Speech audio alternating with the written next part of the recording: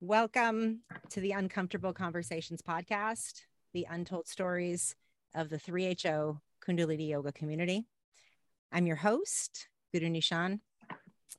As always, at the beginning of every episode, I like to read the intentions for why we started this podcast.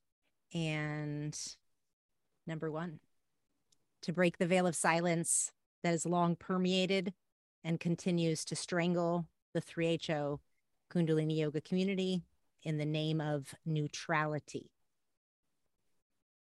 Number two, to validate and help clarify the complex feelings of those who have joined this lifestyle, were born and raised into it, and or who have practiced or taught Kundalini Yoga. Number three, to encourage active listening to uncomfortable conversations from our community as a revolutionary act of self and collective healing. Number four, to let survivors know that we see them, we believe them, we love them, and we will fight for their truth to be addressed. Number five, to let teachers who are denying, gaslighting, or spiritually bypassing know that what they are doing is willfully ignorant and re-traumatizing victims. Number six, to illuminate the inherent racism, homophobia, cultural appropriation, and exploitation that perpetuates the teachings, 3HO lifestyle, and overall community ethos. Number seven, to stop the perpetuation of gaslighting and victim shaming by naming it for what it is. Number eight, to dismantle internalized shame, guilt, toxic positivity, and light-washing mentality. Number nine, to honor all of the parts of ourselves that have been forgotten or silenced. Number 10, to honor each and every body that has come through this community, both named and unnamed. And number 11, to encourage people to do their own research, to process their own emotions, to get somatic therapy and other therapy and support as needed, to draw your own conclusions, and to be critical thinkers rather than to just blindly follow anyone. Please remember that your story matters. Please share it when you're ready. We're here to listen and to support you. Before I introduce our guest for today, I want to just remind you that if you are interested in telling your story on the Uncomfortable Conversations podcast, you can email me at gn@gurunishan.com. Please subscribe to the podcast wherever you listen to podcasts. And also at gurunishan.com, you can subscribe to my latest podcast, which is Uncomfortable Conversations on predators in business, community, and culture. And I have branched out to have a larger platform to discuss the complexity of what we're really unpacking when we're talking about 3HO and the experiences that we've gone through in waking up to growing up, that we've actually been born in a cult as opposed to a spiritual community, and shape-shifting and re-examining our identities. And so I want to invite you to listen to my latest podcast, because this podcast, speaking about 3HO, has really informed my process and my own sense of identity, and realizing how much my own false identity has informed my whole life, and that that's not my fault. It's a byproduct of my upbringing. And by my own nature of survival, I had to have survival mechanisms of seeing myself and seeing the world in a way. And so Predators in Business, Community, and Culture really allows us to take the conversations that we've been having on the 3HO podcast and bring it to another platform of talking about uncomfortable conversations. You can see it on any podcasting platform, on Spotify or Apple Podcasts, or you can just go to gurunishan.com and you can see my podcasts, and all of them are there, including this platform. But as I've said, this is still a space that I'm dedicating specifically to speaking to 3HO untold stories. That's not going to end just because I'm also doing other things. So please hear that and know that. And our process is all our own. And so I'm just really excited to introduce our guest for today for this very reason, because we're listening. People are listening. And when you're ready to tell your story, it's the right time. And there's no hurry in that. So let me introduce you to our guest for today. And her name is Darcy LaRoque, and she was born Darcy Clack in 1971. Her father joined 3HO in 1974 in the New Haven ashram. Her father, her mom and her father were divorced at the age of 5, and she started visiting the ashram in Dorchester, Massachusetts, where her father had moved. She would visit via Greyhound bus, but then one day in first grade Catholic school, her dad and a friend in full bana showed up in the middle of a school day and took her. Darcy was taken to the Dorchester ashram, and even though her mom had full custody, her father wouldn't give her back. It was the 1970s. Her mom was then 23 years old and could not fight it, so she joined 3HO and moved in. Darcy's dad was Deva Singh.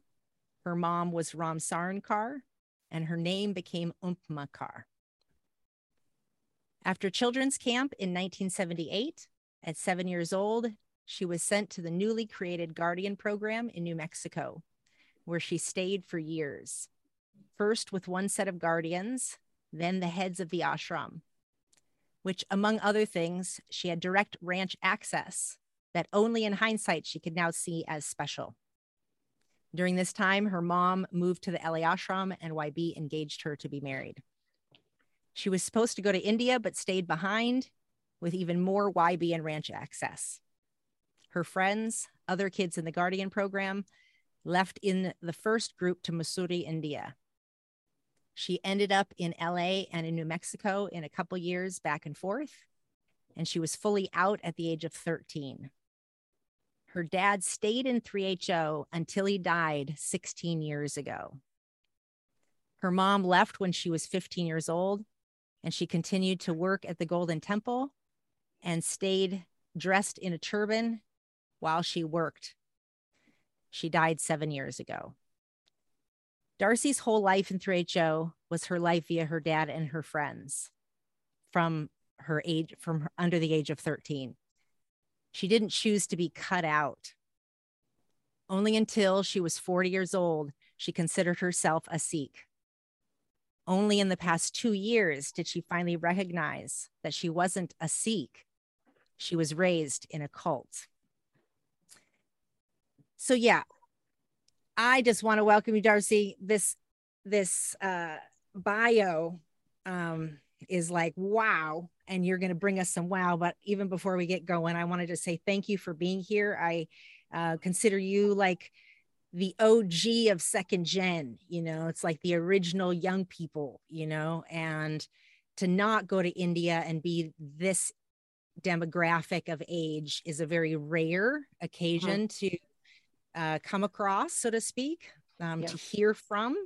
Your voice really matters. And so even to have you on this platform today means so much to me. I've witnessed you just in the groups, and I just want to say thank you for being here.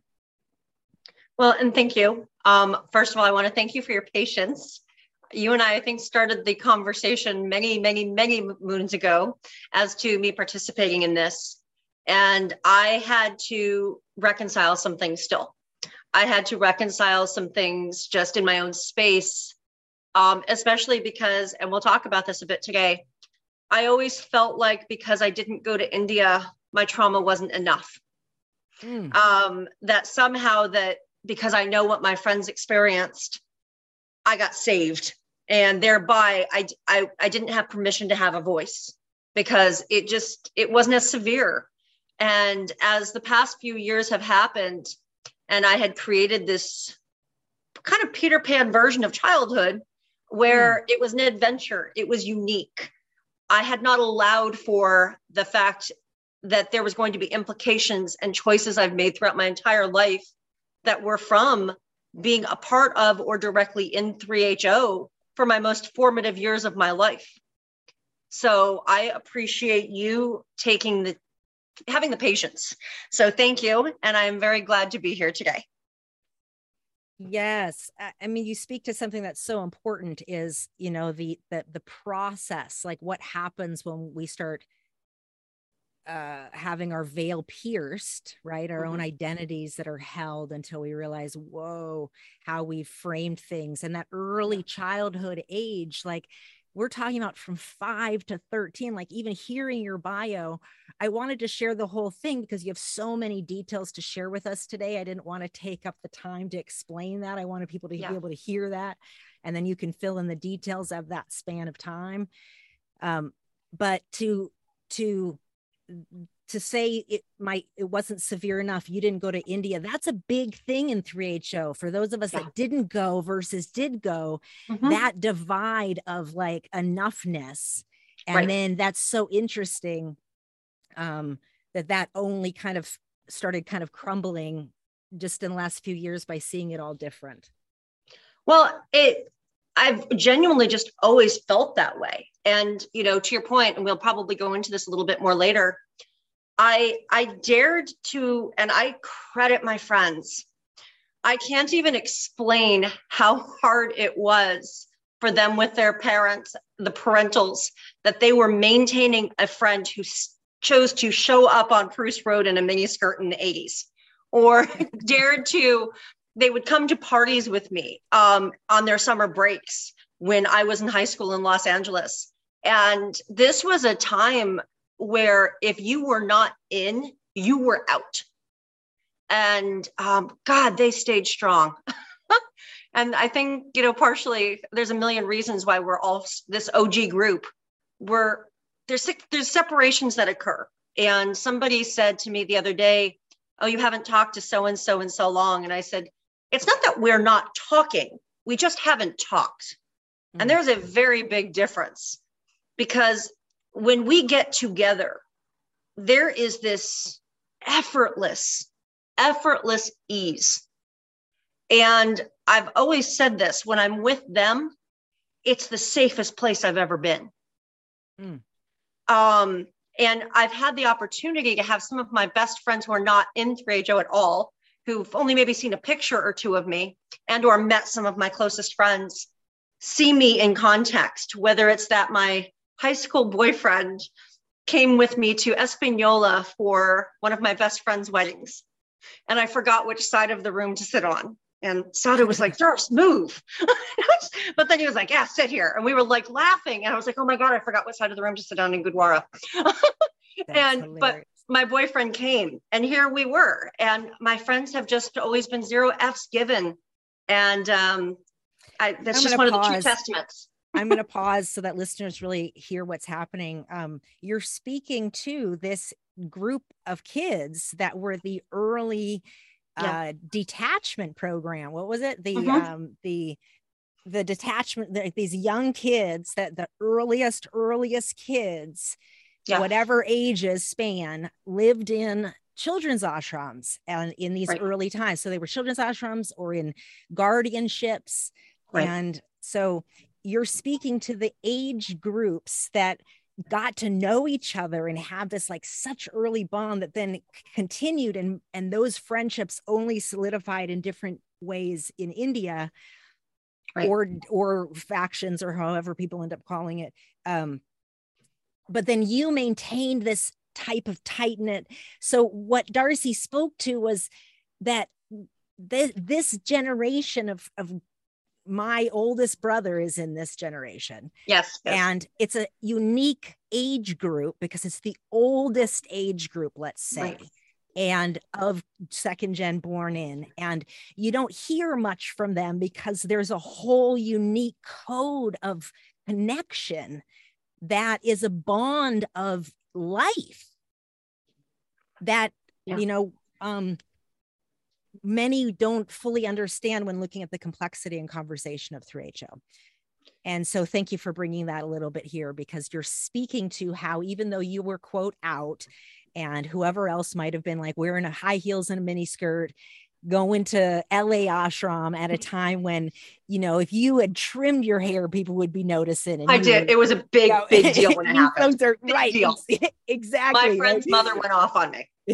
So there wasn't the nail polish and lips, these things were just in and out. You were a slut if you were doing these things. These things were like publicly shamed in ways that were just everywhere. Yes. But let's bring it back for listeners, because we're all up in the 80s right there. Yes. So let's go back to the 70s. Yes. Where it all began. Yeah. So that really, number one, your bio stands out in the kidnapping aspect, and the normalcy of that, because it's not only I know other stories exist. I know this is going to be really helpful for listeners to hear this existence. So I don't know where you want to begin, but share what you want to in terms of filling that in, because even the fact that your guardianship was in New Mexico with the heads of the ashram, the amount of early access, like I really want you to spend as much time there because we don't get to hear about all that. So, yeah. So I think it's interesting because I've had friends outside 3HO be fascinated. So today is really going to be the first time I have ever start to finish shared this. I feel like I'm boring people. I feel like it's tedious. I feel like it's crazy. So I edit everything I say outside of my 3HO friends. And I want to start with, and this is really important because it's my father. My father, and there are so many people who will hear this. My father was not a mentally well man. He was a wife abuser. I mean, he beat the hell out of my mother. So I say that to say that there was a culture of violence that I don't know if the people in 3HO did or did not understand, because my father's anger really seemed directed towards women specifically. I don't know if men did or did not get to see that side of him necessarily. I am told some did. I had heard rumors, especially when I was in New Mexico, about almost keeping me away from my father. He had developed a reputation. Or more specifically, I guess he just revealed himself. Right. So the first time that happened is I was 4-ish, and my mom and I remember my father coming into our home. He had disappeared, but my mom and dad were already heading towards divorce at that time. And again, my mom is 22 years old and my son is 23 right now.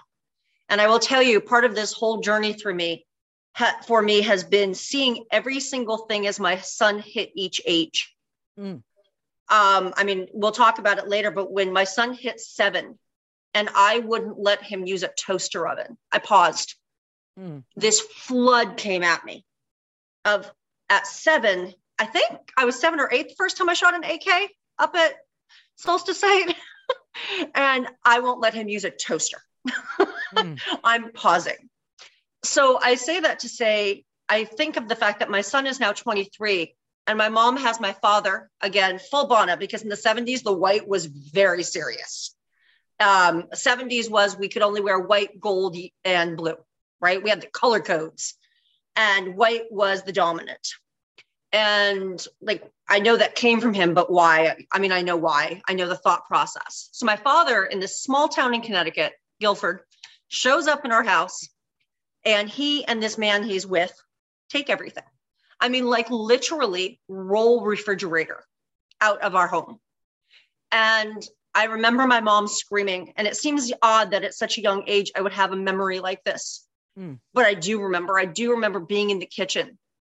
And I remember it was the first time I ever saw my father punch my mother in the face.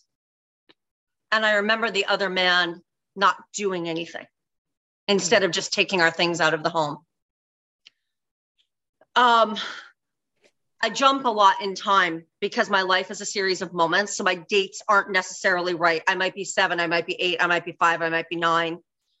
So it's congruous thoughts and memories, because I know then my mom ended up, and I moved to an apartment. We had lived in a home, a very small apartment, and my mom started waitressing again. And I was still seeing my father. My father just would not have allowed that not to happen. I was visiting the New Haven ashram. So I would go for weekends. It wasn't a formal arrangement, but I would go visit. So I had started my introduction into 3HO. Like there was a health food store down the street. Seems so minor, but I remember such a treat, getting a Tiger's Milk bar and a Wagyu troop and being so excited. And this may seem odd. I actually, at that young age, when you would see a woman in full bana with the flowing chuni, I thought it was so beautiful. So like I didn't. Princess. It was like princessy to me. Mm-hmm. Yes. I remember. Yeah. So I didn't hate going to the ashram. It wasn't like I was trauma bound going there at all. I thought it was quite an adventure. But there was the dynamic between my mom and dad. And through that time, my dad moved to Dorchester. So I was, again, I can't even imagine putting my son on a 2.5-hour Greyhound bus at 5 years old, but they did. And off I would go from Connecticut to Dorchester. And again, a memory. Like you mentioned, I'm sitting in first grade. I'm in my little uniform. And my father's face is at the door. And he just took me. And it's the middle of the school day. And I stayed in Dorchester from there on out. So he had moved to Dorchester by that point. And my mom somehow got there. These are not questions you ask at that age. You don't ask why mom got there. You just know. Also, in a weird way, you go, okay, mom and dad are together. Yay. So even though my father had punched her, I'm like, my mom and dad are together. In hindsight, God, I can't imagine the pain my mom was going through. This man who physically abused her and what she was divorced her from. Child. Yeah, steals her child, goes and lives with this group of people who are protecting him. Now, did they ever, and here's me.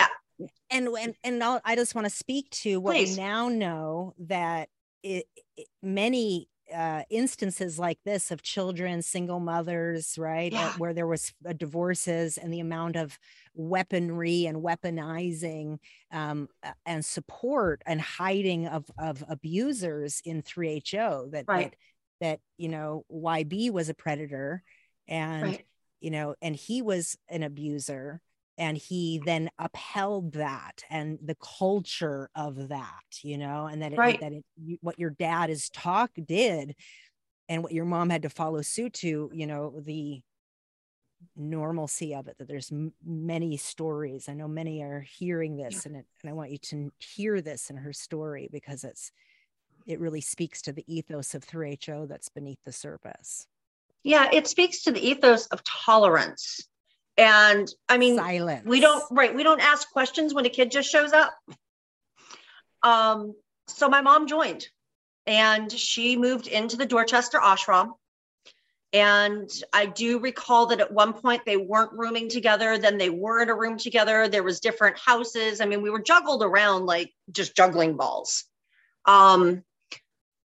I will say, though, I've always wanted to say this out loud, and I don't know if they would even be listening. There are many things I remember about Dorchester that are also very positive, as much as there are many things that are scary. And in Dorchester, and I apologize, my dog is drinking water, of course, right next to me. In Dorchester, the Mahans and the Gurcharans and the Grishabas were the heads of ashram. I don't know if all three were unilateral, if it was together. I don't really know what the politics of it were. But what I want to say is that the Mahans and the Gurcharans, up until my mom died, they were so kind to my mother. And I know that they were, by that point, people could see, because again, my father's anger was directed at my mother. You could see. I mean, my father stalked my mother until she died, and they had been divorced 40 years. He would sit outside where she worked until he died, watching her. They could see it wasn't normal. It was obsessive. And I think a lot of people, and my mother was very, very, very sweet. And I think a lot of people started to understand the dynamic. And that began the process of, how do we protect Ramsar and how do we protect Utma? But at the same time, this is at least what it feels like now, keep our numbers, because he's staying. In hindsight, they couldn't kick him out. And that's where I also in Dorchester we were separated. So my mom was my mom, my dad was my dad, or Mata and Papa, because I'm starting to change their names. But there's group mentality. I can remember the bathroom where we're lined up every day for sadhana, for cold showers, excuse me. And we're then all brought together to the same breakfast as children. We're all put in the same van to Adgerengame, and then we head off to Montessori school together. So there was already this starting of separation where the parenting was more of a group think. And my mom seemed to be asking permission to participate in my life, which was very difficult because my father joined 3HO because he believed in it. My mother joined 3HO to stay close to me. She didn't believe in it. And my mom was one to ask questions. She started working at the Golden Temple in Cambridge. And she had, quickly had friends. Again, the Mahans, the Gurcharns, she had friends. My father did not make those same connections. I mean, they couldn't have been more different people. But going back to the cold showers, I early on, unfortunately, developed a appetite for defiance. And I would always try to go last because by then the woman who was showering us was distracted, toweling off other children. And I could just nudge the warm water on, just nudge. I always got caught. She gradually caught on to me. And I remember her feeling the bottom of the tub one day. And you could feel that it was just a little too not ice cold.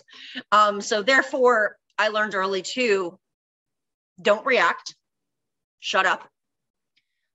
Because the quieter I was, the more I could get away with in avoiding some of these disciplines that were being put on us. Don't go last, go leave yourself in the middle. Because also if you are caught, the discipline was you had a longer cold shower. And that's something that carried forward into Espanola. So in Dorchester, here's me, you're seeing huge pictures of YB and, he's everywhere, but he's not a person to me yet. He might as well have been, I used to love the Brady Bunch. He might as well have been Greg from the Brady Bunch for all I knew. He was just this celebrity. And there was a particular incident where my father in the Dorchester ashram threw my mother down a flight of stairs. If I recall, as I understood it, because again, they're divorced, there was a start of trying to get my mother to be with another person. And he threw her down this flight of stairs and he ripped her turban off her head. I'm at the bottom of the stairs and there's two women holding me. I don't know who the people involved are. And my father starts choking my mother with her turban in front of me, in front of all of us. And these men are trying to pull him off. And the rage my father feels when he is in a mode to hurt you. My father was very physically strong. He boxed. He prided himself on boxing. And ultimately, and I have no sense of time here. All I know is what felt like the next day, and it couldn't have been, I was in Espanola. My mom was in Los Angeles because after that throwing of the stairs. Yes. You're kidding. Right. So again, that I don't happens know. In the ashram, right? You don't know the actual, I get it. Was it weeks? Was it days? I don't know. I do believe it was the catalyst. But wow, whatever it was, the next thing you remember is what you're saying is you're in New Mexico. I'm in New Mexico. And your mom's in LA. And my mom's in LA. Wow. Wow. Why? And so who orchestrated that? I don't know, but I'm grateful. Because again, in hindsight, crazy, but I've always said this, for me, for my circumstance, I believe that if my father had not joined 3HO, I believe he would have killed my mother. He would have gotten there. My life would be very, very, very different. And it's so there, I think I say this to qualify for all of the things that we're discussing. I think there were also some really good people who also were navigating this whole thing of like, well, I'm in charge of an ashram and I inherited a crazy person. Yeah, what the hell do I do with this? Yeah, what do I do with exactly. So who was the head of the Dorchester ashram? You're saying it was Mahans, and I think it was the Mahans, Gurcharns, and Gurshubids. But again, I really don't. So whoever that people, I mean, yeah, I don't know if the Mahans really were, but I really do believe, because Gurcharan Singh was a pretty major player, and so was Gurshubid Singh. So I really don't know where the Mahans fit in that, but I felt like at the time they were fairly up. Because again, we weren't Hindus, but let's be real, there was a caste system.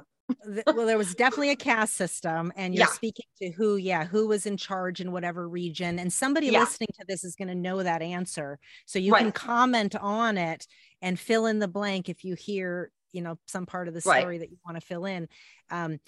But you're right? That there's really good-hearted people dealing with disasters and crazy people. And then when you said, I don't know who orchestrated that, well, we absolutely know who orchestrated it. I think so. IB, the predator, absolutely orchestrated that, because what does an ashram head do? An ashram head calls whoever the heck they got to call to reach YB. And now they might have their senior secretary that they got to call based on their regional area. But either way, they get a hold of their senior person who then reaches YB.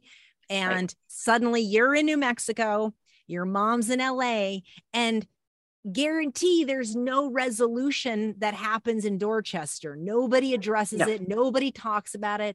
If you're lucky, there's a meditation that happens, but no, they just move right along and keep it moving. And your dad obviously stays a member of the ashram for the next several decades until he dies. He does. It ends up being a haven for a lot of real lunatics that aren't getting proper mental health. Right. That's a big deal. I mean, my father ushered himself out to different ashrams. So when Dorchester became Millis, I know my father ended up in Millis because my father always considered Millis his home. Like if he was to say that's where he wanted to always be, it would have been Millis. But, and we'll get to this later as well, my father ultimately, because again, I get ranch access, moves to New Mexico. Wow. And then I moved to LA. So there's bumps in the system where absolutely, to your point, people who had the opportunity to make change and move the people around, because we were moved around. We all were, the adults, the children. It was a game of chess. And it was a game of chess that was based on so many factors of what could you do for somebody? How could you contribute to this ashram? What were your financial means? There was just such a system that was there a board someplace of people? Because once he got to New Mexico, I then bumped again. So there was definitely, but you're years ahead right now. So I want you. Yeah, we're years ahead. But there was a group. My point is there's definitely was, to your point of the phone calls. There's a group of people who knew who the crazy, violent people were. Absolutely, no doubt. And YB knew, and YB knew, and he absolutely used.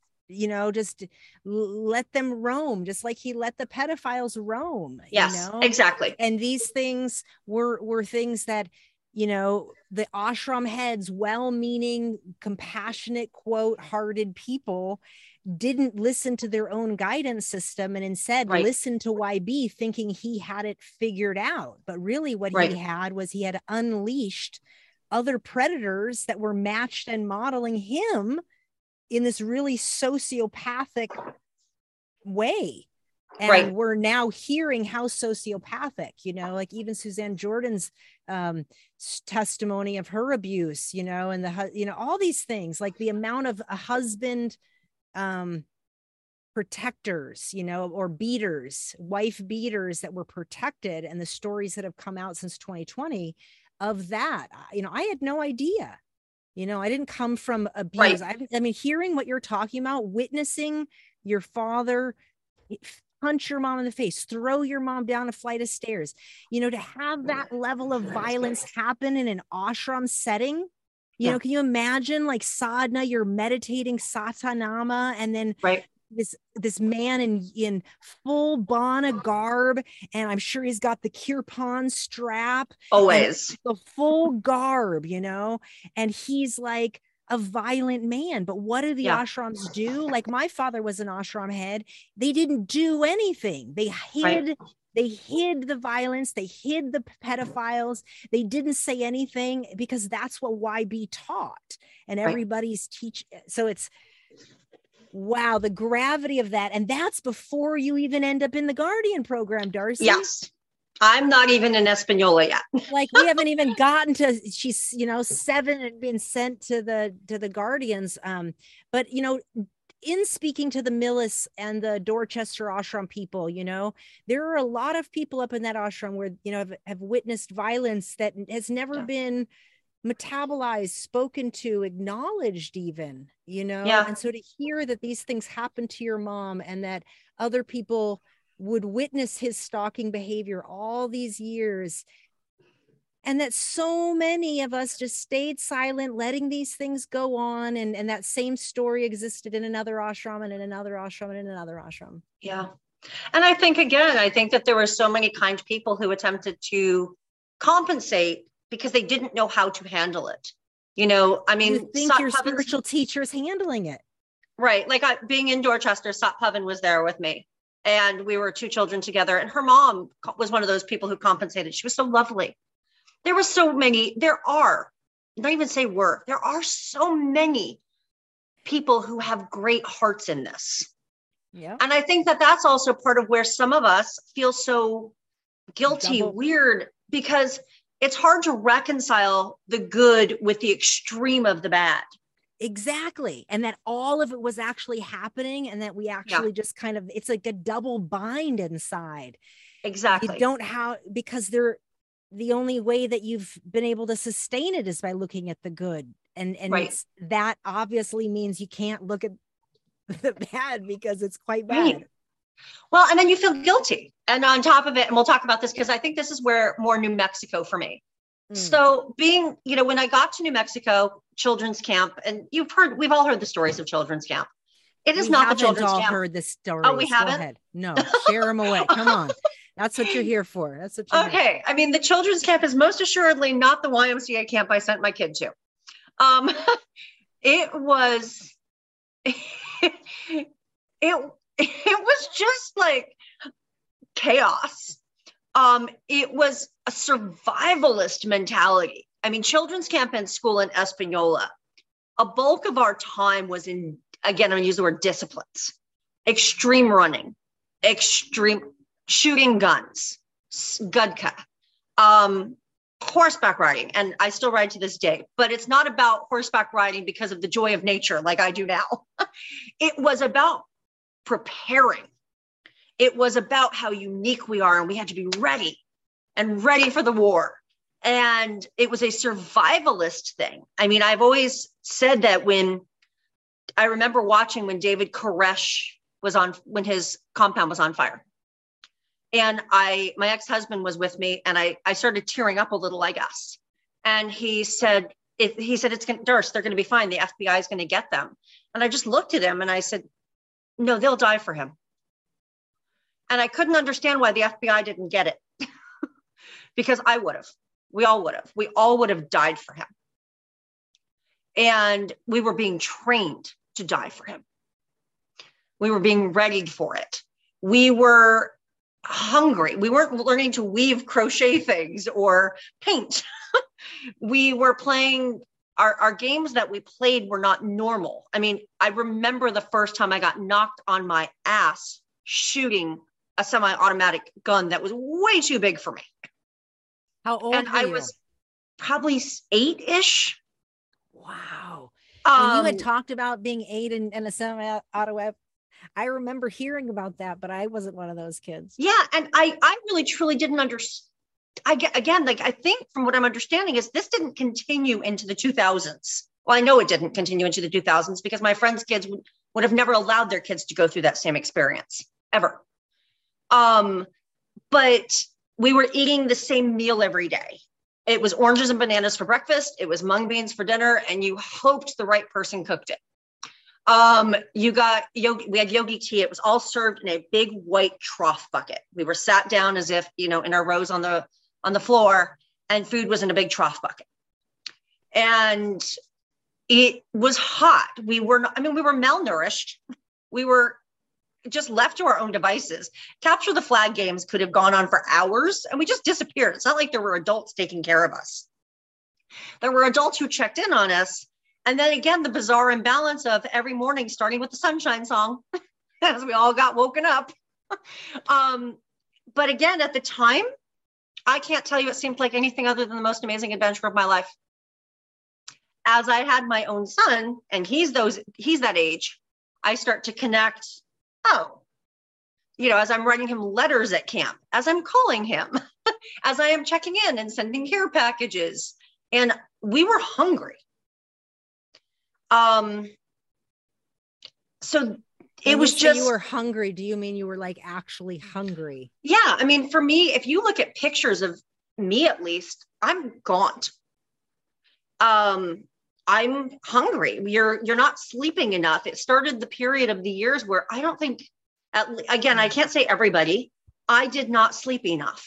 When you wake up for sadhana every day at 3 a.m., 3:30 a.m., and you do sadhana, then you do meditation.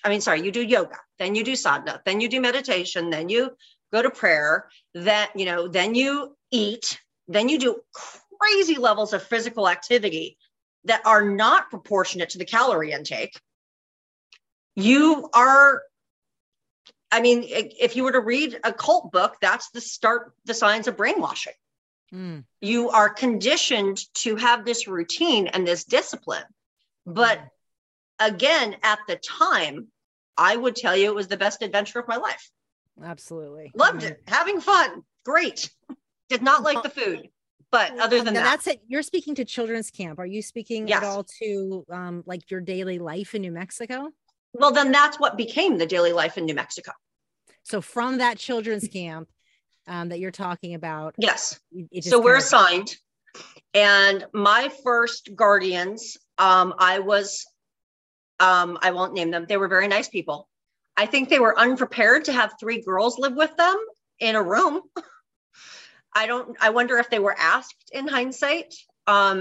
She has reached out to me in the past couple of years. She's reached out to one of the other girls I lived with. I lived with Navjeewan and Sirikar. Oh, wow.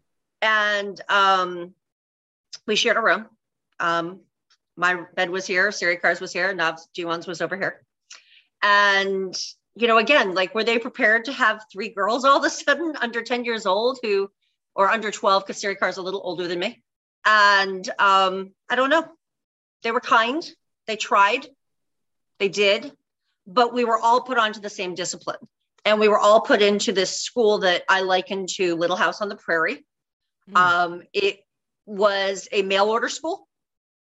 And we were in a room, but yet a couple people, just a couple, 1 or 2, were allowed to go to real school and going to schools within the town. I think it was because they were both older, and I don't know if the block system that we were in was created for high schooling. But same thing there. So I think for me, that's where I started to have really powerful physical restrictions, because we were all the same age being held to the same expectation. And the first half of our school day was physical activity, where we would alternate every day between a sprint that Dada and Sinankar would always win. But then you've got Dida and I trying to keep up, and we're like yay big compared to yay big. And it was just, but the expectations were the same. We would run through the desert holding fake guns, singing, "We are the Khalsa," like all these military things over and over and over and over. And I'm talking like 7, 8, 9 miles. It felt like 50 to me because, again, I'm yay big. I was always last. I have a cleft palate. I don't have a roof in my mouth. I had one that was kind of sort of created, but it's not full. I really struggle breathing in those circumstances. That did not matter. In between sadhana and school, depending on the guardian you had, some had guardians where you didn't get this, some didn't. There were heavy chores. We rode horses, but it was all different based on who we went home with, what that looked like. So again, my first guardians, they were very kind people. And again, I think they tried. I think they tried their absolute best. And for me, the positive side was I was in one of the trailers that was on the ranch, but with the horses. So that is where, for me, my life changed because I found horses and they saved me. Having horses, and I can still list all of their names. I had to ride the pony because I was tiny, but having Mud the pony and was brilliant. But we weren't riding with riding helmets. We weren't riding with proper gear. I have a big chunk out of my leg from Ricky kicking me and a chunk was taken out of my leg. Ricky hurt Siri Carr. Ricky should not have been ridden by children, but it was what it was. And no matter what happened and any injuries that incurred, at those ages is when we were taught, you do not complain. You do not cry. You do not react. If you react, whatever run you had happens again. If you cry, the 100 squat thrusts into the 100 sit-ups, into the 100 push-ups becomes do it again. So at this early age, we were conditioned to not react. And I know that in the conversations we've all had on the Zoom calls the past few years, that seems to be a fairly common theme. And it is a theme that did not serve me well my entire life to this day. I don't react. And I can joke about it and say I'm who you want in a zombie apocalypse because I'm cool as a cucumber. But it also then you learn to not feel, because to not react, you have to condition yourself to not feel. And you have to condition yourself to not miss your mom. You have to condition yourself to not cry. And to do that, you break yourself down gradually, day by day by day. And again, I did not realize what I was doing to myself until a decade later in high school. So to me, that's what Espanola did to us. That was probably the worst thing, was it conditioned us not to feel. Well, to me, I'm hearing it as this, like the microcosm of the original formula, so to speak, like it was. You kids, the ones in this like early New Mexico incubator, and what other children incubators in other ashrams too. I think Phoenix had a children incubator ashram, and there were other incubator ashrams that were trading in this, what you're talking about, this militaristic way. Right. And like you're talking about this conditioning to not feel, to not react, to not need anything, basically. To not need. Yes. You learn to not find comfort. And then unfortunately, when you do find comfort, you're finding comfort in perhaps not the best way. Well, because inadvertently you're being trained to allow abuse, and that abusers are actually shielded in this environment, and those who speak out are actually abused, are actually shamed. And so you're learning the mode of operandi. And being a young person at that age, and you're talking about some other young people that I know, Siri Carr and whomever, there are other people that speak to that early guardianship time. And I've yet to hear about what you're talking about, though, like the horse, the the time with the horses. I remember being a younger kid coming to children's camp and kind of having envy of that access to the ranch, where certain people knew the horse by name. Like you're speaking to Ricky, like I know who Ricky is. Right. And but I don't know who do. Ricky is. Well, some people do, but many Some of us people don't. Ricky Right. is one of the horses that was on the ranch. And there are other Yeah. horses that people got to know, and that young girls and other young men Right. grew up with. And hearing a glimpse into this stage of your story is so fascinating in that way, because the level of everydayness of what it meant to live with the heads of the ashram, or to live where a part of your daily school routine is to go over to the ranch and yada yada. Like when that becomes your normal landscape, and then hundreds, if not thousands of people come into New Mexico for 2 months of the year and think it's the most, greatest thing since sliced bread in their spiritual universe. Yes. And y'all have been there. Y'all are kind of like, yo, like this is the circus for 2 months. What are we going to do with these 100%. People? So I just want listeners to hear that, because a lot of what Darcy speaks to is the normalcy, right, of just everyday life, of being, she's speaking to the training, the indoctrination that's beneath the teachings. Yeah. Because what the kids got at that stage of what you're talking about is kind of like what the whole kind of teaching system got built on top of. And literally, I remember being a young child kind of witnessing how ashrams would get things like learning to use guns or other types of diets, right? So these things kind of became the incubator in New Mexico, and then spread out to the other ashram heads for them to be incubated through other and it's interesting because, to your point, it did not, I don't even know if it occurred to everybody else, but it most assuredly did not occur to me. It was so normal to see Yogi Bhajan. It was so normal when I moved into the Waigarus to see him. And we'll talk about that in a minute. It was so normal for the secretaries to be rolling by in their full bana. And other people came in a caravan to just have the opportunity to literally kiss his feet. Meanwhile, all I wanted to do, so he had this white horse, Shauna Shah. It was his. It was a Peruvian Paso. Amazing. And he also had a black stallion. These were the two horses that were very specifically his. He would ride Shauna Shah. And all I wanted was to ride that horse. Like, that was my life goal. And I ultimately got to, right? Like, I got to ride his horse more than once. And who knew that was a big deal? I didn't. I wanted to ride the horse. I didn't care that it was his. I used to feed his stallion watermelon. I would literally sit on the ground and feed the stallion watermelon. And this is, a few hundred feet from the ranch house. It was just so normal to all of us to be there.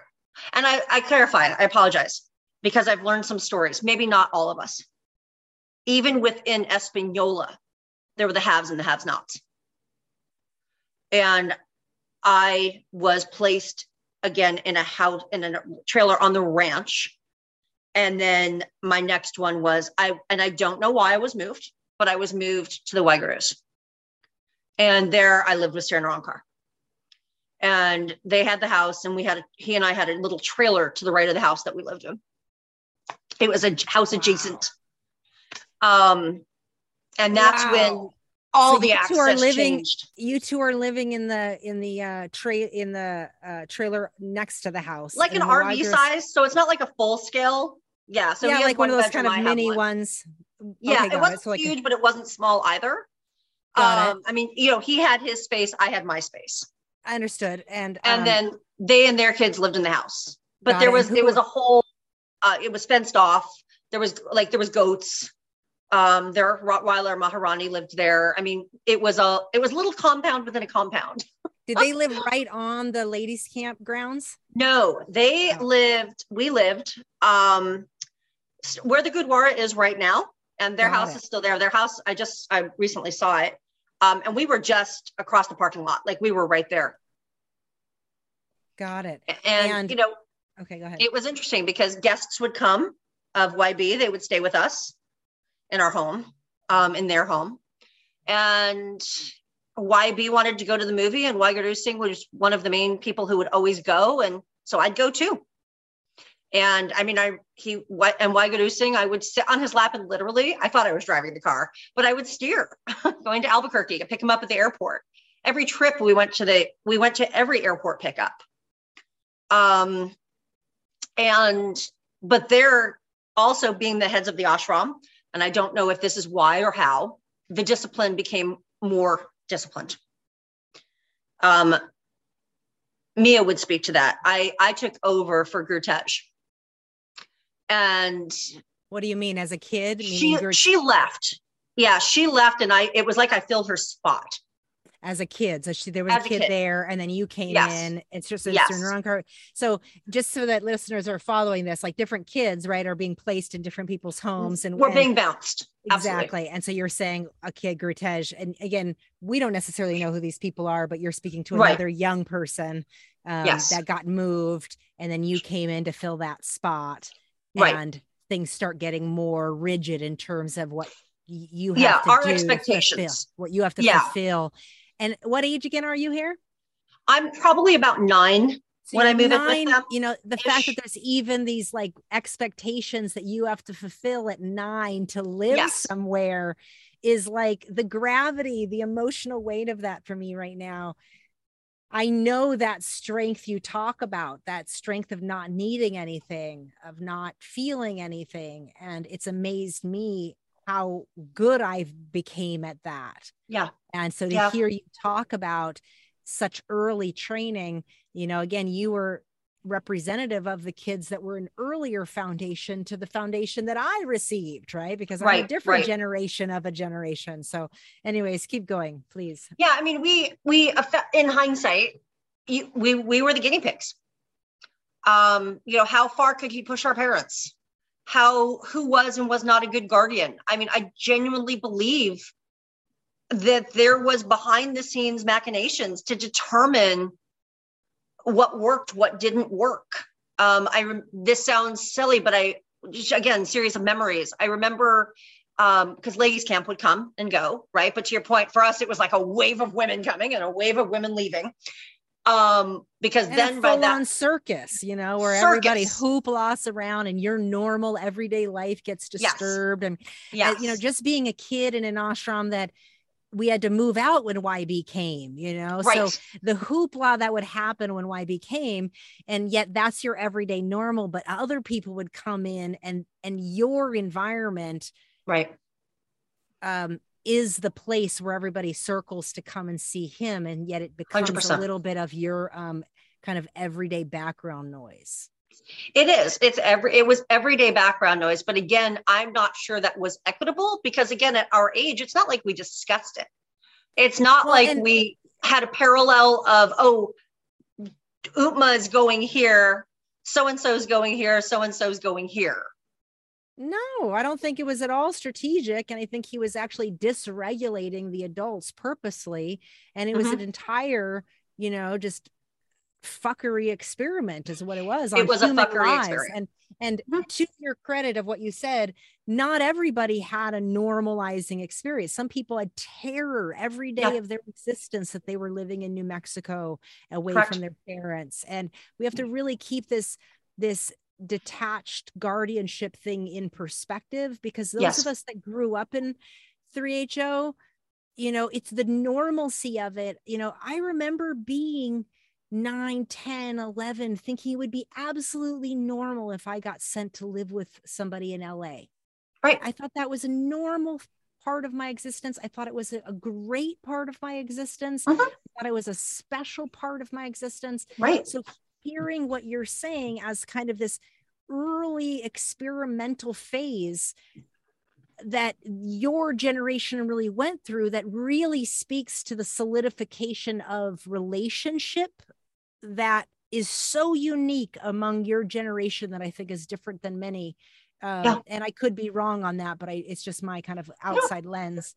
I don't think you're wrong, Gurnishan. I mean, again, because I stayed involved enough my whole life There were things that the first generation second generation, and we are genuinely, our parents 100% placed us in this situation.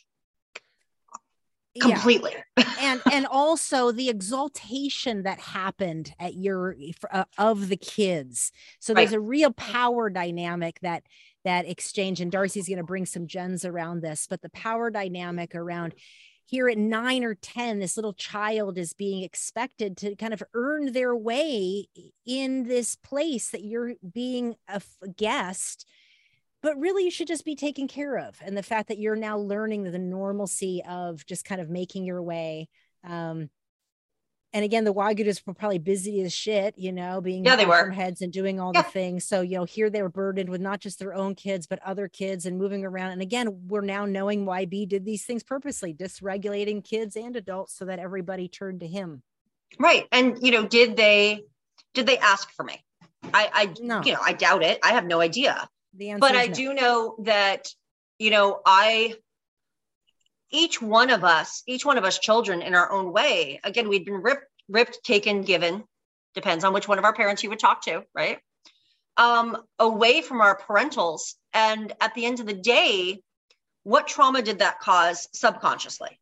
How hard must it have been to try to parent us? But then some people had really, really abusive guardians, people who had no business having a child in their life, let alone their home. There was no screening. There was no vetting. It was, here's a kid of 5. And some were interested, some were not. And the range and the scope of what that did to us as a whole is just, it's traumatizing. I mean, it's absolutely traumatizing. I moved into an incredibly disciplined, chore-bound, rigid home when I moved in with them. I remember the necessity, and I don't want to justify it because I think of my own self as a parent and I wouldn't, but the necessity of perfection that must be expected if you're the heads of ashram. So, and I was not the most compliant child. I came clearly from an abusive marriage.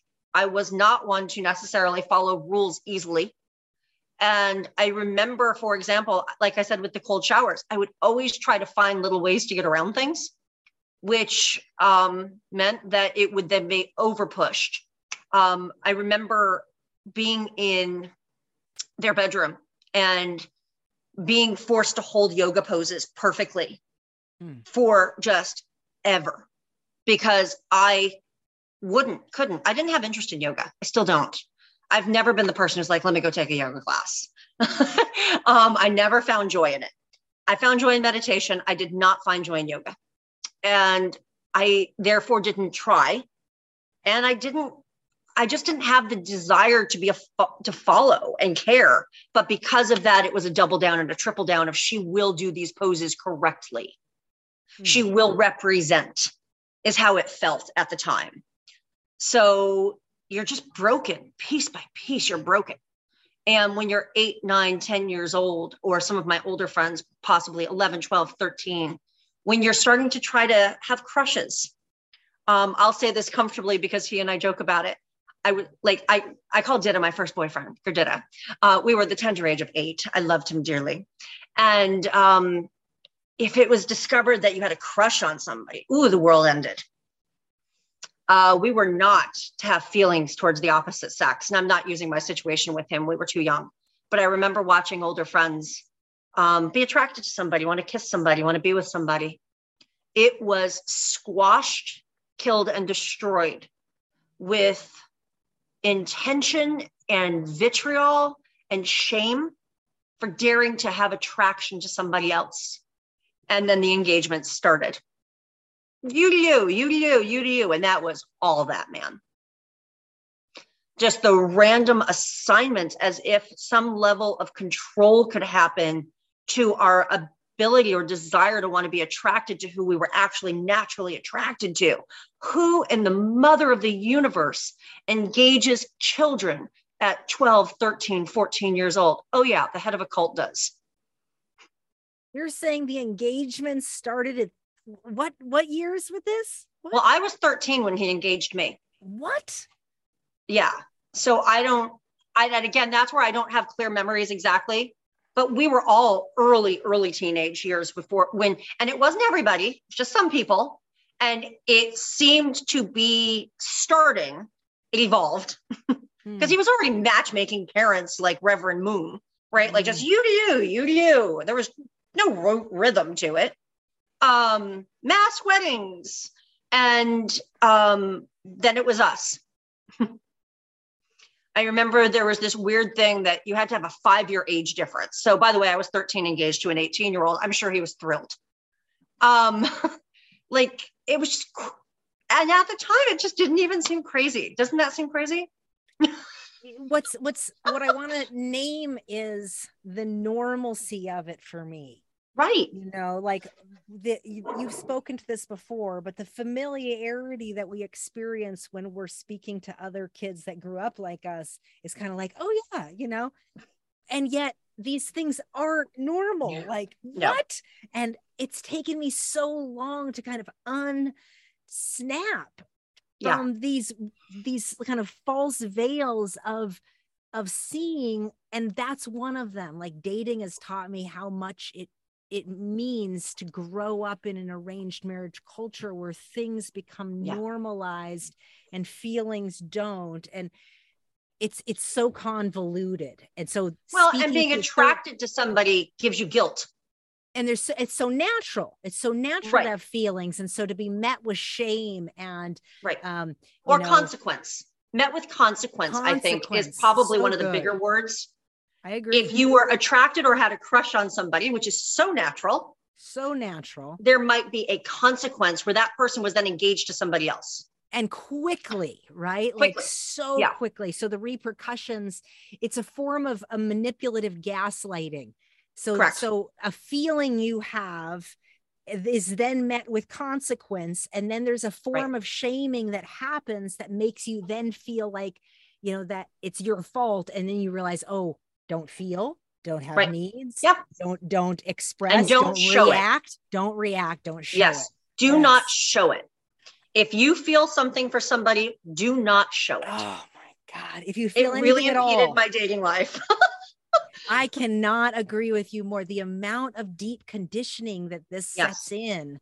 And I mean, you're speaking to in hindsight of the cult indoctrination, but at the time, it just feels unique, and the special story that's attached to it around helping to usher in the Aquarian age, and that we need to be ready for this time when things are going to get so crazy, and we need to know how to use guns, and these things do make sense in some story, right? And so that part, to use that as a part of our belonging and link to each other, is such a convoluted bind.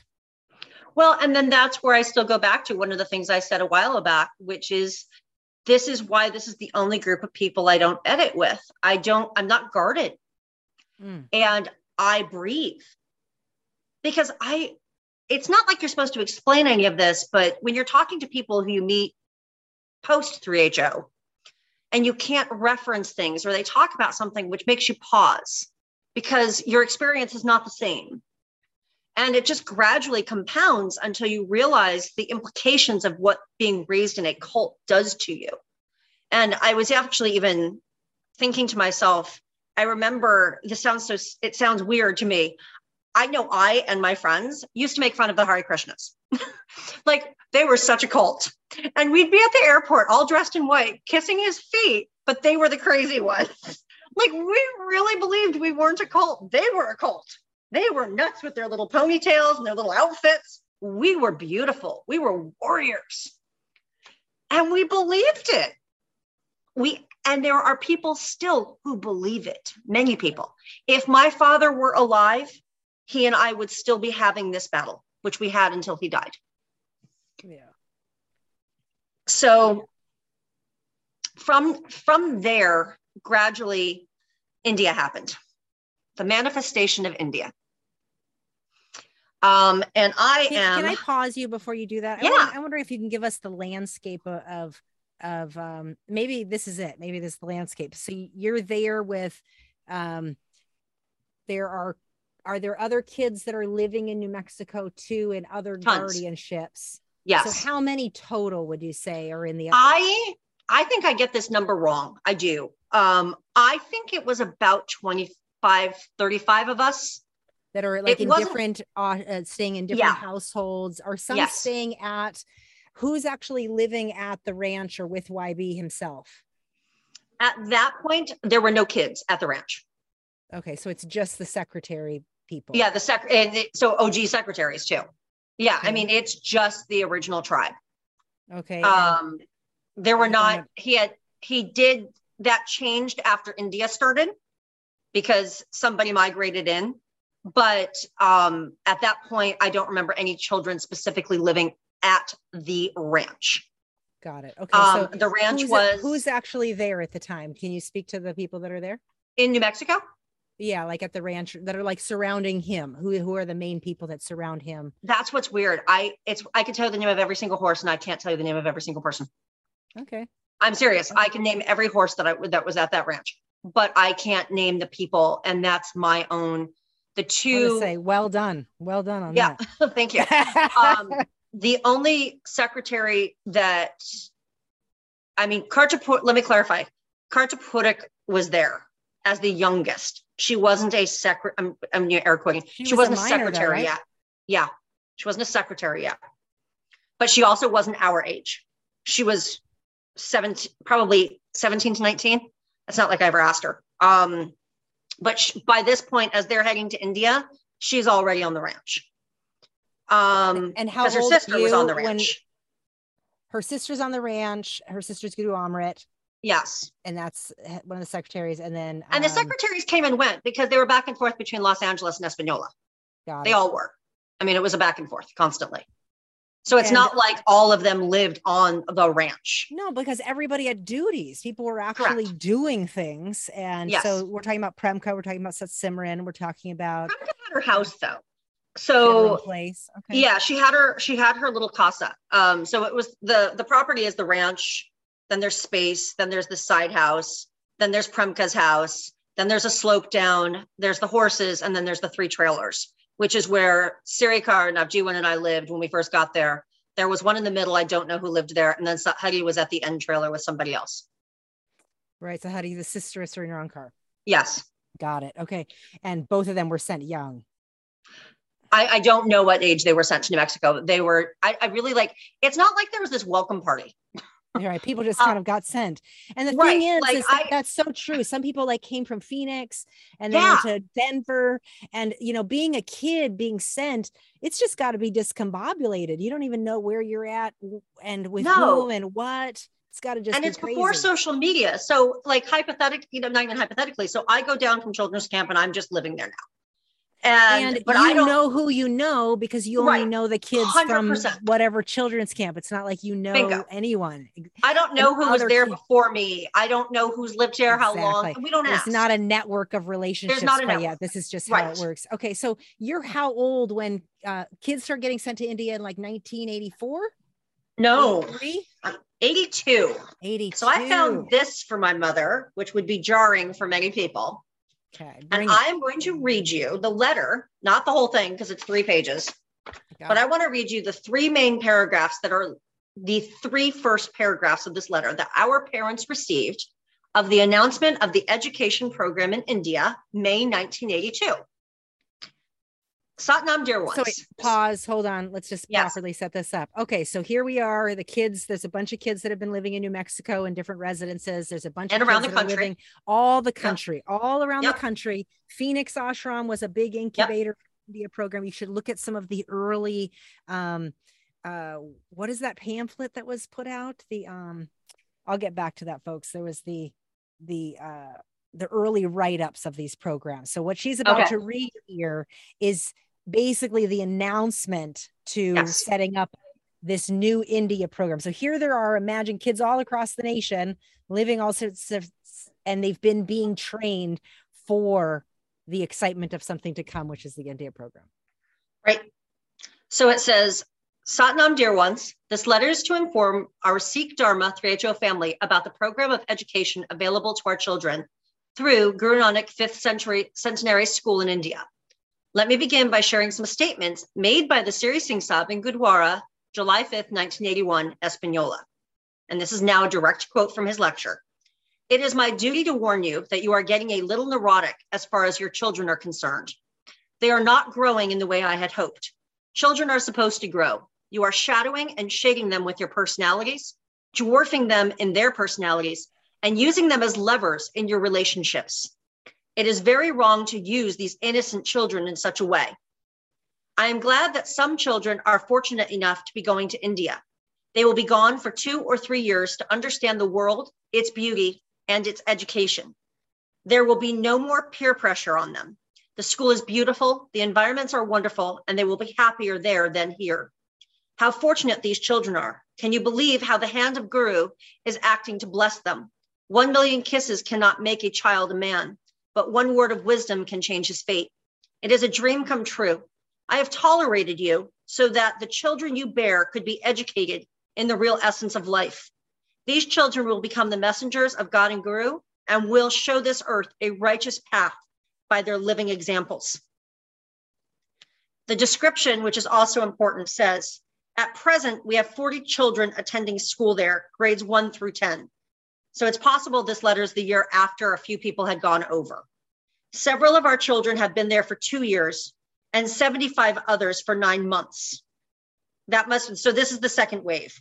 In the early 70s as well, several children from our family, including the Siri Singh Sahib's 2 younger children, attended for 2 or 3 years. The results have been consistent. The effects and the unfoldment of their potential and innocence and many changes in behavior, their respect for self and others, ways of communication, level of maturity and responsibility have been positive and encouraging. The children themselves have expressed their pleasure and growth in self-esteem at these changes. And I'm going to read one more short paragraph because I think it's pretty important to a lot of people's history. The school is administered by Sikhs, follows the British system of education. The medium of instruction is English. The schedule is organized and disciplined and includes 2 Gurdwara services daily. The enrollment is about 800 with 2 campuses, one for all the girls and boys, grades 1 through 3, the other for boys, grades 4 and above. All students board and most teachers live there. We now have 1 couple, Nanak Dev Singh and Guru Nam Kar Khalsa and Tej Kar Khalsa from our family teaching there, supervising sadhana, diet, bana, and generally serving as a liaison between the Western Sikh students and the administration, staff, and students. Who wrote that? The person who wrote it specifically, it's signed by Sardani Sahib, Dr. Sat Kirpal Kar Khalsa, Assistant Secretary General. Yeah, so she's Secretary General of the India's program and, different communication heads, right, of the different people that he had in charge. Whoa, that was heavy to hear. Right. So again, be these parents. And all you're told is you suck. You're horrible. You suck. You're a horrible influence on your children. Yep. Let me tell you what you need to do with your children. Right. So my paperwork is filled out to go here. So I didn't go in that first small batch. So in reading the dates of this, again, my dates are a little muddy. This might be the letter my mom received for me to then get added in after they'd been there 9 months. And then how come you didn't actually go if you had all the paperwork and you had been approved? Well, the reason is this following history. It's not even a story, it's history. Got it. And I need to be very clear. With every ounce of my soul, I wanted to be with them. I missed them. I didn't know how to function without them.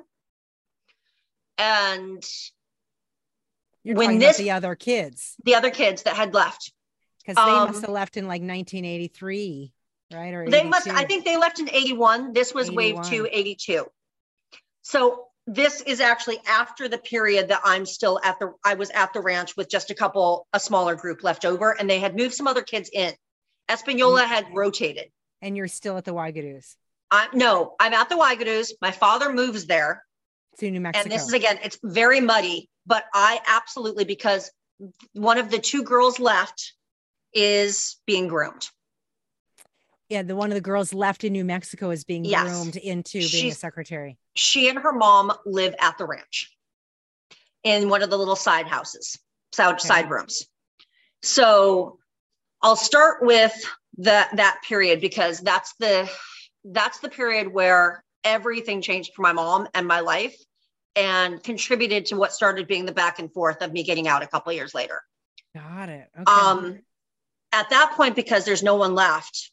I mean, and I say no one. You say most of the kids had gone to India. The kids had gone. Talking about 25, let's say 20 go, something and of that certainly nature. The ones I was friends with.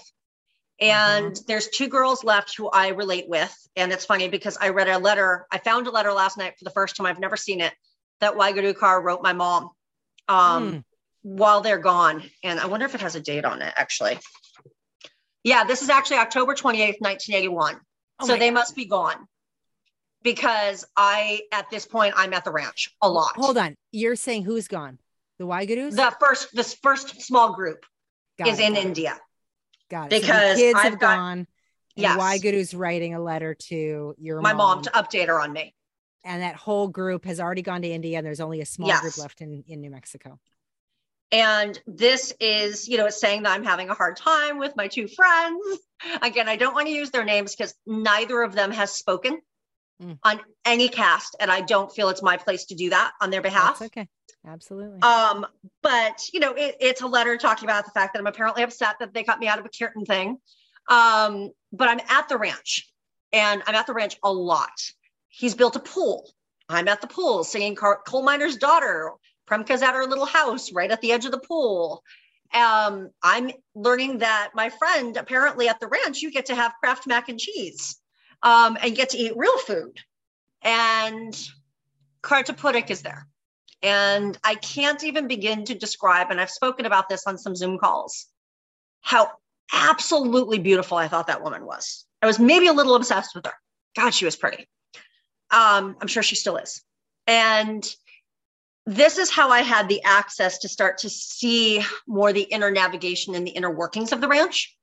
I was always visiting before. Now I was there. And so if it's 81, I'm only 10 years old.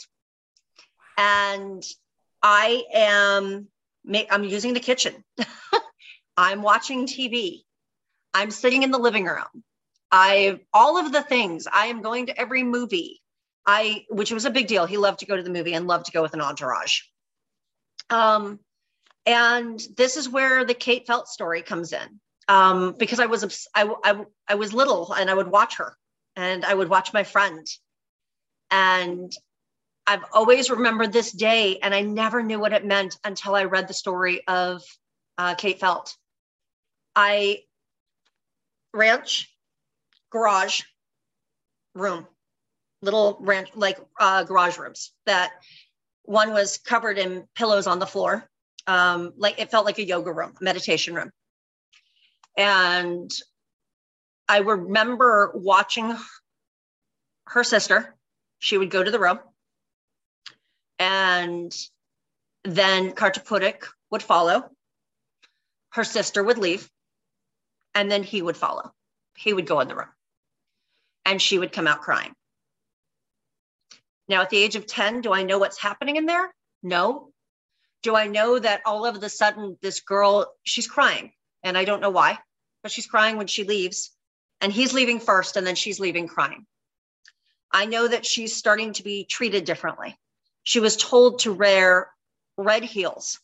Now, in a world where we were all directly wearing all white head to toe if we were in his presence, and she's made to stand out in red heels. She's made to wear makeup.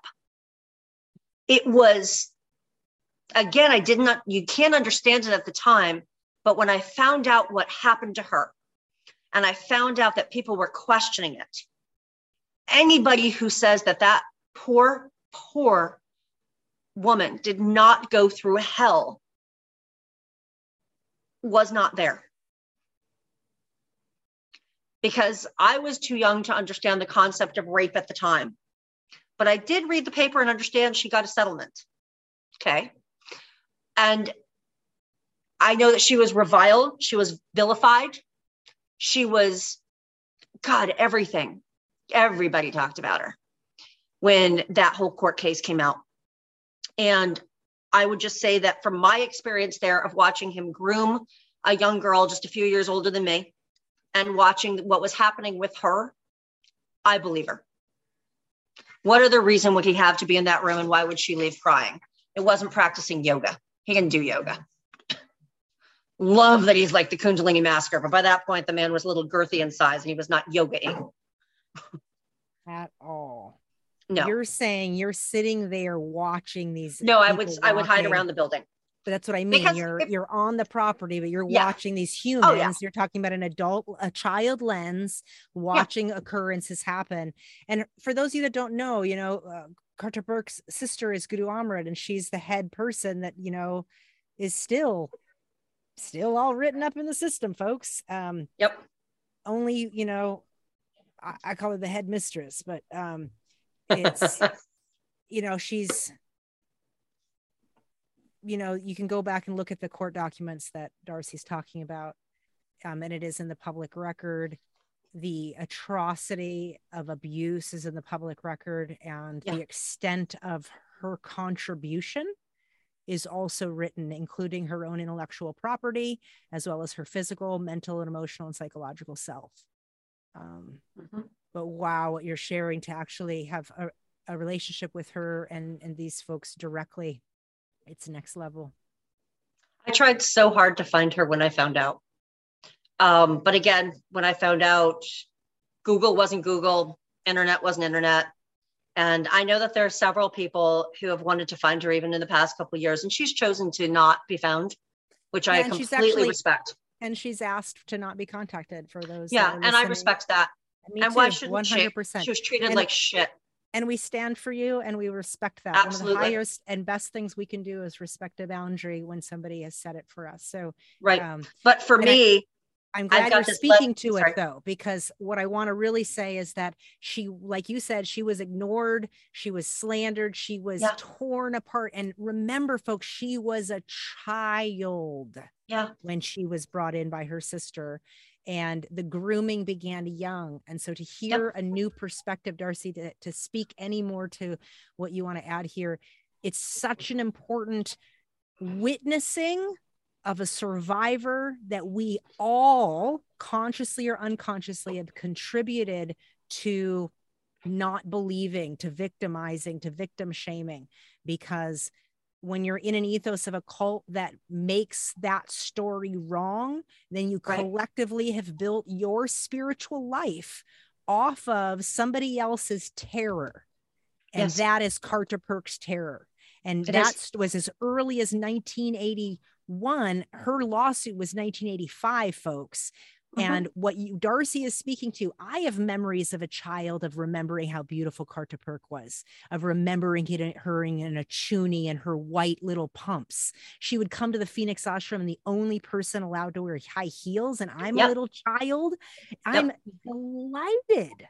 Yes. So that is not a small mark. And the fact that today, if you go ask somebody who is a 3HO for lifer, and you ask them that story, I asked Krishnakar, and the story that she jumped into was literally like a hazy, I think it was for her spine. And they literally tell a story that YB would repeatedly publicly use. And if you know anything about sadist sexual abuse and psychological abuse, these are tactics of sadism and sexual terror. When you do things publicly and privately, and you tell one story publicly and another one privately, and you're forcing behaviors and you're conditioning behaviors in the psychology of a person, it's horrific, horrific abuse. Darcy, what you've spoken to here, I don't think anybody has validated her experience the way that you've just done it. And I want to honor that. And I really appreciate that. It's always been important to me. And I've never, ever in my life wavered. It's part of the reason my father and I stopped talking before he died, because I've always shared this, because again, from the time I understood the lawsuit and saw it, and it was when I was in college, because I started discovering Stephen Hassan And and you're talking about that's many years later. We're talking about this is 1981. Later. We're talking about decades later that Darcy is able to put these things together. But yes, think about that. Like 81, she's watching these things happen, and it's just kind of everyday existence of people that you love and care about, having no idea what the heck is actually taking place. And that's what it was for me. It was that somebody who I really cared about was sad. And it's interesting because last night I found a letter when my mom passed away. Like I said, I found stuff, and I don't know why, I just never caught this. And I found a letter, and I'm not going to read the whole thing, but it's from Waigarukar writing my mom with an update again in October of 81. Okay. And there is an entire paragraph on all the ways Kartapurik was involved in my life. Read it. And it was really, well, okay, I have to obliterate. This is classic. I will obliterate some names. Then that's me, began another week at school. She had a difficult Monday because this person and that person, because I'm obliterating names, decided that their voices sounded better together doing kirtan, and Uma felt left out. That is true. But within a couple of days, it all got worked out. Monday night, we went to a Gurdwara at the ranch for Kartapurik Kaur's birthday. It was beautiful. On Tuesday, though, she got the letter and picture from Gurminder Singh. He was who Yogi Bhajan engaged my mother to. It upset her a lot. As you know, she has a lot of anger about him. On Wednesday, I flunked a science test. She flunked a science test because she got angry at her teacher, Namkar, for making her go to school and get her book. But we redid the test at home. That night, we had a talk. This is where I'm kind of like, it's just a different version of things.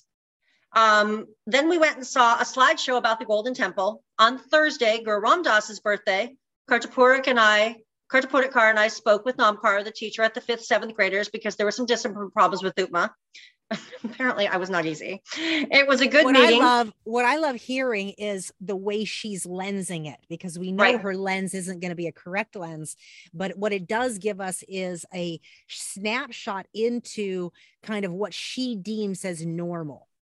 Right. And that's correct. That's so powerful, because a lot of times our psychology, we can't see what we think is normal. It just is normal to us. But when you hear it, you're like, oh my God. So anyway, keep going. It's so superficial on so many levels. That night we had another Gurdwara classroom. Another Gurdwara for Guru Ram Das Ji's birthday. I left about 9 p.m., but Utma wanted to stay with Kartapurik and stayed until 10. She really loved it. So I think my point is, then there's another thing. After that, we went to a mobile carbon copy with Siraj Kaur, Hari Kaur, and Kartapurik Kaur. She had fun and enjoyed being with the ladies. On Sunday, we went to Gurdwara. It's a lot of Gurdwara talk. Well, that's why this is so classic, because we have to really hear, like, as mundane as it sounds, Darcy, this is really so potent. The more we can hear of this letter, the better, because it gives us, again, a snapshot to a time period. And this is classic Cult 101. Like, if you're going to Gurdwara regularly, if everything of your life is revolved around a way of seeing something that's so singular and wonderful, right? You're not seeing all the other things. And so even that simple thing of how often she's referring to Gurdwara, anybody who's been in the lifestyle knows that that's not true. Yeah, we're talking, I've got 3 Gurdwara mentions in one paragraph. Apparently I went to Gurdwara a lot that month, that week. Evidently. That week.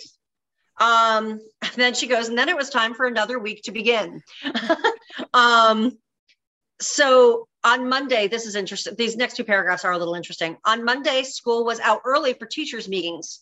So she wrote tons of letters all afternoon. I'm fairly confident I was probably writing tons of letters to Sirinankar, Siri Kaur, and my friends in India. On Tuesday, the Siri Singh sub arrived. That evening, she came with me to gymnastics class. On Thursday, she came to the airport with us to see the Siri Singh sub off. He looked at her and then turned to me and said, quote unquote, "She is growing beautifully." Her face lit up and she was beaming all day.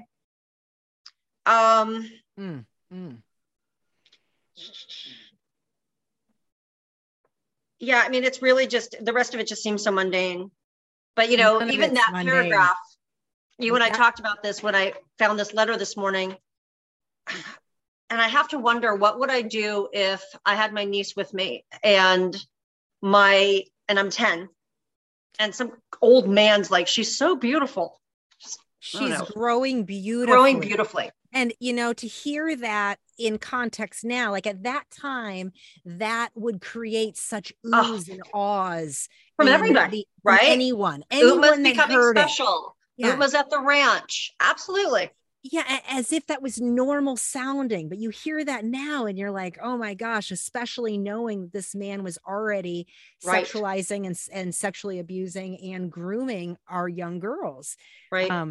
So it's hearing the letter again is so powerful, because as a guardian, number one, it's going to be tainted because it's a guardian writing your mom. Right. I mean, hello, she's only going to say the things that she wants to say and not the real truth. But number two, hearing just this, the taint of this, she loved it so much. And then this happened. And then everything is about the next Gurdwara. And then the next time you see Yogi Bhajan. Well, and part of what's unusual and odd for me with this letter is it's addressed to my mom and dad together. Interesting. And my mom's in LA. My dad is probably still in Millis, and they are so not together. My mom is engaged in LA. And I'm like, is that, and my mom had it, so it's clearly real, but I don't understand it, because why would you write my mom and dad together? Yeah, like, who are you writing the update for? It's almost like it's for YB. It feels generic. Like it feels super generic. It's like, let's give us an update on Uma, and so she's writing it as a title as opposed to one of them directly. Right. And that's such an interesting non-personal quality of it, in the sense like it's seeing you but not really giving any real intimacy of you. None. It's tactical. It's execution. Tactical and well said. Yeah. And that's important to speak to here, because again, going back to him saying, oh, isn't she developing beautifully? And everybody oohs and ahs and you gush, and she writes about it. I'm sure I was thrilled. But you're thrilled because you've had that reinforced that is Absolutely. The proper behavior, not because of anything other than what you've been trained. But again, she notes it, and as if that's going to be the highlight for your mom, because we all know that it is. And so just that, how that whole grooming machine is already in full effect. 100%. And by this point, my mom is in LA working at the Golden Temple with Akasha and Mani. And I love those two to death. Still love them to death. And interwebs are. Yes. And so back to the question of how did I end up not going to India? Somehow after this, soon thereafter, I'm in Los Angeles. Again, I don't know if I'm visiting. I really don't. But I am in Los Angeles with my mom. But just in general, like around the time when everybody and all the kids start gearing up to go to India, do you have recollection as to why you weren't a part of that group? No, I have no idea. So you just, whatever. And remember, folks, a lot of this had to do with the economics, who had the economics of being able to go, and everybody's situations were so different. And so as kids, you're just getting carted into the categories, especially if you haven't been, if your parents were in all leader positions, then you're, as kids, are automatically, shuffled into these groups. And mine were not. I mean, my mom and dad were, my dad in particular was in the very low income group in 3HO. My mother was in the middle system, hard worker, again, participated very actively in both Golden Temple restaurants. I call them the peasants, like we're the peasant groups. And then and we were the people that, just the committed, the yoga committed, the seva committed, the whatever jobs necessary committed. But the people really running the show really kind of manipulated those folks a lot. I mean, I have the page also where my mom, literally it's her routing number from Bank of America to pay for school. But it is very possible. It would be very likely that my mom did not have the money for me to go in that first group. I mean, down to if my mom paid for something, and this is, again, I completely blame whomever handled the money in 3HO for this, because my mom would pay for things and somehow my father would manage to get the money. My mom always worked very, very hard, and my father did not work hardly ever. Oh my God, is that I'm not misogyny in Oh, it was 3HO at awful. work or what? And It was misogyny in oh, it was 3HO at awful. work or what? And then like I remember my mom actually bought me a horse, a pony in Espanola. She paid for a pony that came named Shkan, who came with Tatesi, and it was Mud's daughter. And I was so excited. And I thought this was my pony until finally one day the woman who ran the horses was like, no, your father took the money. And it wasn't my pony. My point being is I can see my father somehow managing to manipulate the money somehow. And that's where this paperwork might come in, that my mom had to do it differently. Wow, the for me to paperwork go. of the how to actually get the money to go to school, Yes. send the money to Yes. India properly so he didn't Yes. thwart the money. How Somehow my father was able manipulative. to. Yeah, Yeah. this is just so like darkly convoluted. Oh, it's again, this is why I don't talk to people. It's Yeah. insane. So how did I get to India? So I'm in LA and I know I'm miserable. I know I want to go to India. Like I am dying to get to India. Because you're in New Mexico, you're still with Wagadu's, she's sending updates and you end up in LA. No, then I go to LA. Right. That's what I mean. So like after this letter Yes. where she's sending updates, you end up in LA and your Yes. mom's in LA. My mom is in LA. And you're about what And age right now? Are you in I'm your 12. teenagers? You're I'm 12. 12. You're not even Yeah. 13 yet. Okay. 12 Yes. years old. And I am trying to be normal. My mom has me in a normal school. I don't even know how she managed to swing getting me in. But my mom also starts the process of hiding me from my father again. So that's when I get a new last name. She got me into a school, changed my last name. And I don't know. I know I had to take a lot of tests to get into a normal school, but she gets me into a normal school. I struggle. I run away. I beat people up. I am a holy terror to get back to my friends. All I want is to leave. And my mom, who had not raised me basically now for years and years and years, was not equipped to deal with me. So through whatever conversations happened, and keep in mind, my mom's at the Golden Temple. Not only are Mani, Akasha there, Ron Beer's there full time. That's Yogi Bhajan's son. Yogi Bhajan's son. So Yogi Bhajan's in the restaurant all the time. So I absolutely know that there's some sort of my mom talking about this with whether it's the secretaries, whether it's him. I know I'm a discussion point. And that summer, I go back because knowing my father is a prolific wife beater, Yogi Bhajan gives him a new wife. Wow. And gives him a wife with 4 children. And I go back for the wedding. And I'm thinking that what I think is happening. Back where? To Espanola. Back to Espanola. What I believe is happening, because this paperwork's done, I'm going back for the wedding and then I'm going straight to India at the end of summer. That's what you think is happening. That's what I think is happening. And this is when my mom filled out the paperwork. It's after 6th grade going into 7th grade. So I'm like, yay, I'm going home. I'm going back with my friends. I did not know how to be normal in Los Angeles, like in any capacity. I hated my mother for forcing me to be there. I was angry. I was simmering, and I get to go back to Espanola. I get to go back to the horses. I get to go back to what I'm comfortable in. That summer, he personally engages me. Like I'm in his living room. I get engaged. At that engagement, I am told to go take Khalsa vows up at the solstice site. I do. I am recommitting to the cause after my lapsed year where I trimmed my hair. I'm in. Everything my mom tried to do to get me out. Now, in this period of time too, my mom had fallen in love with a woman. Her engagement, needless to say, ended. She always said he was an absolutely lovely human being. Lovely. Mani has told me the same thing. Akasha has told me the same thing. But my mom fell in love with a woman who was not in 3HO. So I'm pulled into the big trailer at Solstice that he would visit, the air-conditioned one. I'm told what a whore my mother is. She's become a lesbian. She's defiled the world, blah, blah, blah.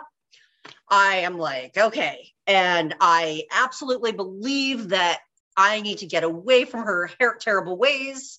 I've and I'm going to go to India. Somehow that summer too, my mom had given me a gold chain with a horse on it. It was a gold horse. Right when I got there, the very first thing my father did, probably the first day I was there, was ask me to hand it to him. In front of me, he melted it down over a fire and drank it. That's the type of man he was. But again, we gave him a new wife with 4 children. Good job. At the end of this summer, my father's sister convinced him to let me come visit her before I left for India. So my father, being the untrusting human that he is, I leave with only my little backpack. All my stuff is there because I'm going to India. So my stuff is in Espanola. I go to visit San Francisco thinking it's just a weekend. I get off the plane and my mother's there. And that becomes the next 2 years of hiding me from my father. My mom and her partner have made the decision I am not going to India. Engaging me is crazy, and they're going to move through heaven and hell. The biggest problem was me. I fought them with every ounce of my soul. I fought them. They are trying to un-3HO me. My mom, by the way, is still working at the Golden Temple. So this was not the easiest thing as she's dressing every day to go to work. And I switched 3 schools because my father keeps showing up, doing his little game with whomever he had by him. I wish I knew who it was, but he was always with one man. And my father came, we lived in an apartment in Hollywood. My father threatened my mom's life regularly and then showed up with his wife. And bless her heart, she's being abused by him. What power does she have? And because it's his wife, I don't know if it's that I felt okay, but it's okay, Darcy can go see a movie with them. Or he called me Utma. And he's working on me because I've got to get home. I've got to get to India. I've got to get to my friends. And, we're writing letters back and forth. I've got to get out of Los Angeles. To your dad? Through my dad. And I hate my father. Right. But what I hear, I'm going to pause for a second. What I hear happen is that your mom and her new partner try to do an intervention and try to get you out of, quote, the cult of 3HO, but you're already set on going to India, not to be with your dad. You already don't want a relationship with your dad. I don't want him. He's already a crazeballs. Right. But she intervenes instead of communicating with you about what you need to go to India, yada, yada, not realizing she has zero authority over you because she didn't have any access to any of your young years. Right. Wow. The complexity. Okay. So now she has you, you're going to school in San Francisco now or in LA? No, I'm in LA. Okay.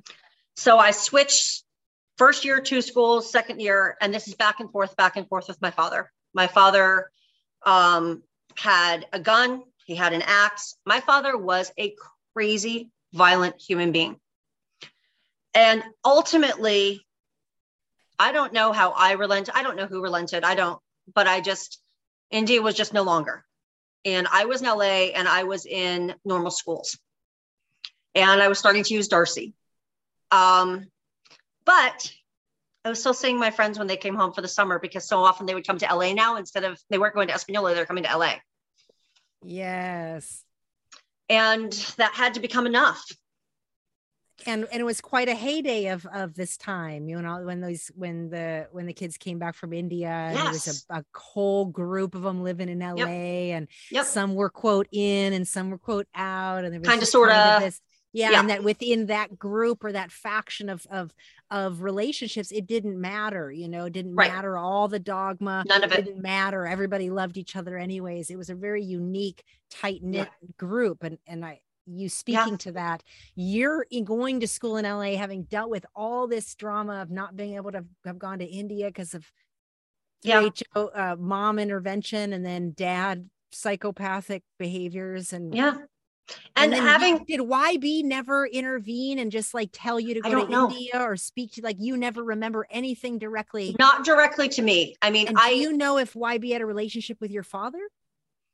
I had always heard, and I feel like I had enough close proximity to have reliable sources, that YB thought my father was insane. I had heard, and I do not know if it's true. I tried to find out. I heard that my father also became so obsessed with YB that he tried to hurt him. But I don't know if that's true. But again, there was a concentrated effort and result to keep me, my father, it was again a chess game. My father moved, they moved me. My father moved, they moved me. So there was a clear understanding of my father's level of violence and obsession. But I still then can't wrap my head around why he was allowed to remarry with a woman with 4 children. Not allowed, told. And Told. This is the thing about how YB protected a lot of these abusers is he probably knew he was sociopath and kept him on guard, because this type of sociopathic person would, quote, do anything for him. And these types of, the fact that these types of people are guarded within communities like this, but specifically in 3HO, and a lot of us are just not taught to look at it as such, but that's what it is. It's pedophiles and abusers are actually protected. Right. And then retold to be married. This I remember coming up in regards to several stories I've heard in terms of wife beaters that YB inadvertently supported, if not directly supported.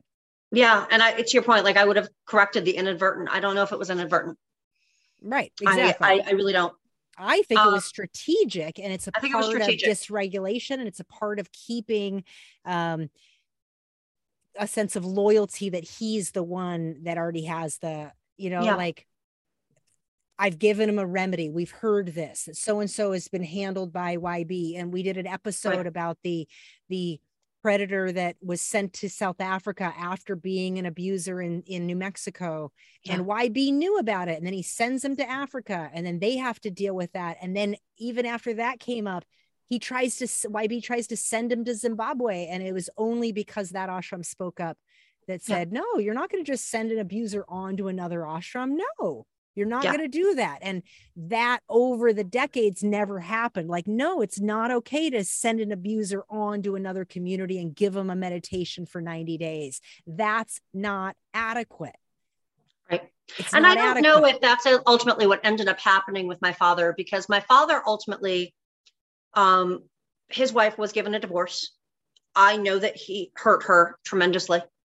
But again, that's those four's story to tell. And the ashrams they lived in, because he was in Espanola when he was beating her up. Exactly. And that's not the first story where in that community, these types of things, whether it's in Millis or whether it's in Phoenix or whether it's in when domestic violence is happening and nobody says anything in the atmosphere, that is learned behavior of safety and non-safety. And the fact that I remember there were plenty of things that happened that nobody talked about. And what does it reinforce to you as a child when horrible things are happening and nobody's saying anything? You learn what you spoke to earlier in your own upbringing indoctrination was you don't react. Right. And so if you think about that as like a fundamental indoctrination that happened, you don't react. Well, when violence is occurring right in front of us, we don't react. When such and such is happening, we don't react. When you see a man punching a woman in the face, you don't react. Like these things, we're talking about horrible abuse that we've normalized ourselves to not react to. Well, my father was brazen enough and clearly emboldened enough, can't even hide it. He punched in the face. Like, an abuser often will do it where you don't see under the shirt, my father had no compunction about somebody knowing this was happening. He wasn't embarrassed. I want to say but then for us, whether it be, I know for me, watching so many of these things, the impact this has had on my adult relationships. And I will tell you this, and I say this intentionally, I have never, ever been hit by a man.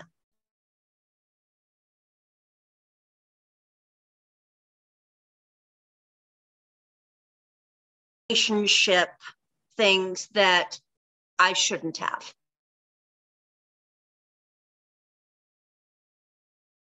To navigate and evolve that for myself. But when you, my whole context of marriage is so broken. I mean, my boyfriend, who I was with for 5 years, passed away 3 years ago. And he wanted to marry me very badly. I wouldn't, because marriage means nothing to me. And after he died, he died in February of 2020. And then this blew up in March of 2020. I wish I had done the work to understand where the foundation is for what I think of marriage as transactional, as interchangeable, swappage. Why I don't see the value in it that some other people do, because I think I would have recognized that I could have grown to appreciate it because he loved the value of it. And do I regret that? Hell yeah, I do. But I've learned from it now. And I have to wonder how many of us feel that way. I don't know. Because for me, when you're engaged, yeah, speak to you got engaged quite young, and you were engaged by YB, and we didn't hear the rest of that story. I have friends who got swapped. That's what I want to hear. Speak to that, because in this group that got sent to India early, and then they came back, they were this first group of kids that were turning adults that were then getting either quote groomed or arranged marriage. And you were kind of the front seat to that. If you want to speak a little bit more. I was in the first group. I just didn't have to have it happen. But and I know it's been on your podcast with some people, and it's been spoken about freely on Zoom calls. But again, if they dared to have feelings for somebody, or it was within the machinations or the need of a different transaction or an ultimate goal, he just swapped them like they were cattle. And these were people who some of them were still in my life. And I'm just saying that I always wish I could write my high school boyfriend a full letter of apology because, I didn't see love. I didn't see relationships and love necessarily as coexistence. I always thought he would leave me.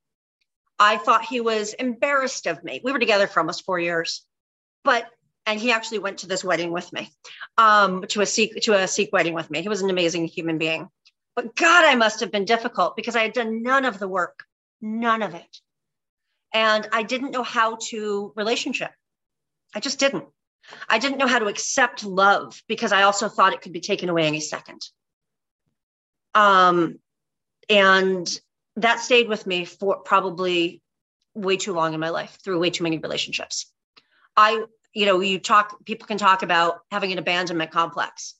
I was always shored up for an abandonment. And I wasn't even bitter about it because I didn't feel.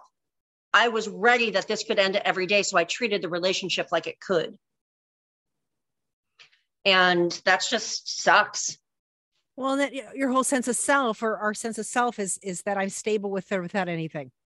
Yeah. And like when I kind of realized that, like that was like my inner stabilizing message, I'm like, whoa, that's not good. Like, no, like it's not normal. Need things.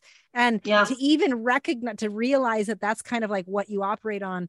There's a couple of things you mentioned, but like I really remember being let's see, if that generation, if you're the generation that went to India first was like 18, I'm 8, right? Well, I'm 8. So I'm saying that to kind of give perspective. I remember going to LA and watching these swapped marriages of people that I know that were engaged to someone else. And then they were, because in order to date in our community, you had to be engaged. So people were ended up engaged for a long time. You kind of got known for a while that these two people were together. And then suddenly he would just be like, you and you marry, and you're going to marry tomorrow. And like Sunday. next week. Exactly. Right. And it ends up becoming such a thing. And you're watching people you love crying I'm now 8 watching you all kind of as my little fantasy world. And what it was like for you, because like, I'm a young child. These aren't actually my friends. I'm a young child thinking they're my friends, but I'm really a child to these people. And I remember watching double weddings, and both of the women were bawling their eyes out the whole LA wedding. Yeah. No, it's heart-wrenching, and even at that point, as I was becoming more and more normalized, and I just say that just from having perhaps other life experience, therefore being a little less tolerant and speaking up a little bit more, then I wasn't participating as much, because it was awkward. It was uncomfortable. As you're watching your friends hurt. And, again, I think as they all went to India, they formed there was a bond in Espanola, then there was the bond of India. Yeah. And I didn't experience it. And so I say that to say that but you still feel the pain and the sadness. And even now, as said, what you feel, even what's now, as we're all said. sharing stories, or sharing our histories, it's just heartbreaking, because I think for most of us, it framed things. And then some people had the opportunity, and I do say opportunity, the opportunity to do work. For me, I refused until 3 years ago, until this whole thing started with us talking about this openly as a group. I refused to talk to a therapist who wanted to discuss being raised in a cult. I would interview therapists and say, if you ask me about my childhood and how I was raised and try to make that a reason for anything, I will not hire you. I was so convinced until 3 years ago that this had nothing to do with any decision in my life. This had nothing to do with the fact that I don't cry. This had nothing to do with the fact that I struggle to feel things, that I don't react, that I have a tendency to choose men who are very similar to Yogi Bhajan in attitude. They're arrogant, they're cocky. I'm attracted to it.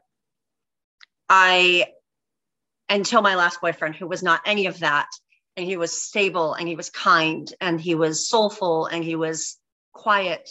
And I'm grateful that I had gotten to a place in my life to allow that. But it's been very jarring to accept the cause and effect of this.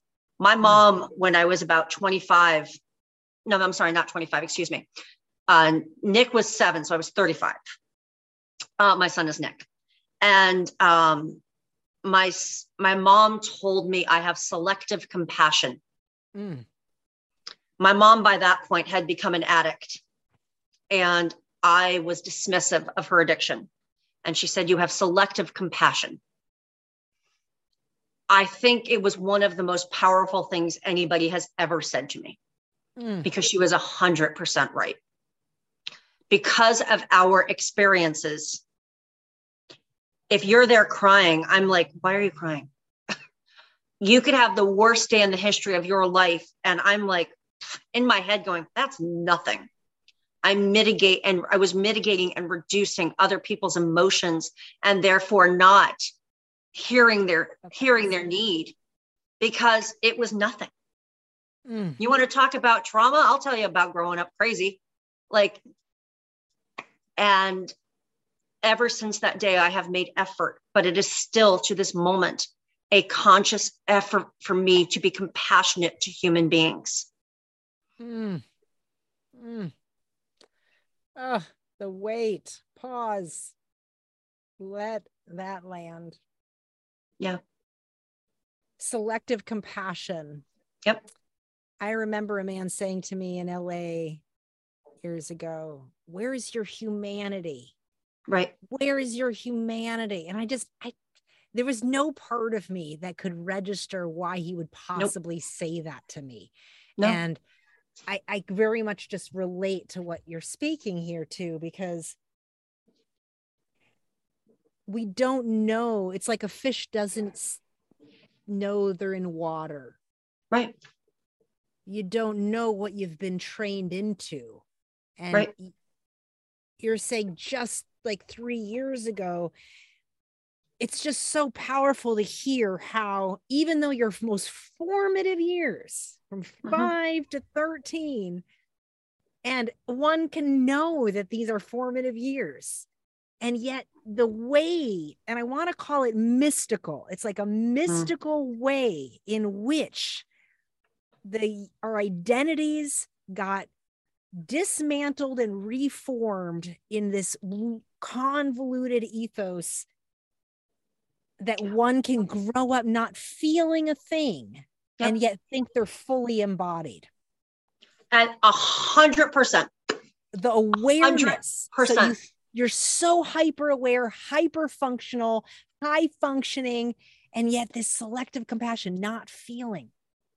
But at the same time, tactically, I'm who you want in a crisis. Full on. Right? I will solve a situation. I am quick to action. I am steady. I am cool as a cucumber. I respond. I don't react. Steady. So in crisis, I'm a star. But in emotional crisis, I'm like, so what's everybody got a problem with? Right. Like, what are we doing here? I so relate to this. And I always put that, and I was more the yogi, right? So like my trauma mechanism was to definitely be more into the yoga, but it was just that. It was like, come on, get it together, work on your nervous system. Like you're not steady enough. Like, let's go. Let's go. Yeah, let's go. And, you know, I also don't allow compassion. I am incredibly private. I say this to say, I just finished a major surgery, I got very sick in October. I have put on weight, which kills me. I have felt awful. Like I'm physically tired, and I had major surgery 4 weeks ago. And in doing that, I told hardly anybody.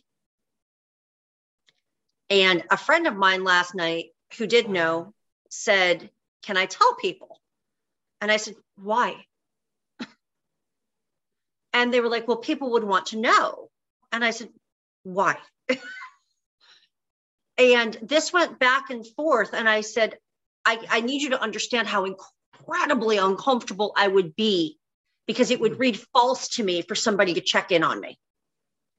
I don't know how to react. I look down. I say, thank you. I don't interact on it. I hate, and I don't use hate easily. I get nauseous when people show me compassion. So it's both ways. It is something that is completely out let me clarify, and this is important, with people who have control over their own lives. I work at a shelter, a dog shelter. I'm an adoption counselor. I do it every week. I have for 5 years on my weekends. I am somebody who converses and comfortably converses and interacts and volunteers with the homeless community. But when you have control over something, and I look at you and I see that you have all the resources in the world, I have none. And again, I don't want it back. And I don't know that I'll ever be able to change that. I don't even know that I want to. I'm not sure. Yeah, it really is. It is really an interesting thing, because one would never think it's like you're not compassionate. You know, it's like this, it's below the surface. And like when all this came out, Darcy, I guess what I'm hearing a lot here is you don't know that you're not feeling if you've always not felt. Correct. You don't know what you don't know till you don't know it. And so that's one of the reasons why I think this listening platform is so valuable to us all, because when you hear, it could be just the one little random thing you hear, and it like cracks a code in you that lets you see something you didn't know, but it was always there, and it's always for us. Right. So the thing about not allowing in Of course, because if you had to learn how to shut down how you feel and not need Right. anything, then any ounce of somebody giving you a matter of attention is so drastically uncomfortable, and it brings up any amount of indoctrination around shame of what that means for you. You're weak, you're incapacitated, blah blah blah, and fill in the blank. But as children, like the real level of abuse that this causes in us, the unpacking of this, like I just have to concur that, you know, for me, the process of waking up to realizing I couldn't feel was 2012. And it's a really weird thing to kind of realize, like, my whole sense of identity is what you're talking about, tactical, you know, on point, steady, can handle pressure, like I had no idea how much of my own sense of self was actually language that he probably lectured. Yeah, I don't think any of us do. I mean, right. I wrote, you know, in the ramblings of a 14-year-old poet, because I would always write. My therapy was writing. My personal. I love writing, and I wrote this very rhymey, but it said, "My nights are long, my days too real. I've long forgotten what it is to feel. I just want to die." I wrote that at 13 years old,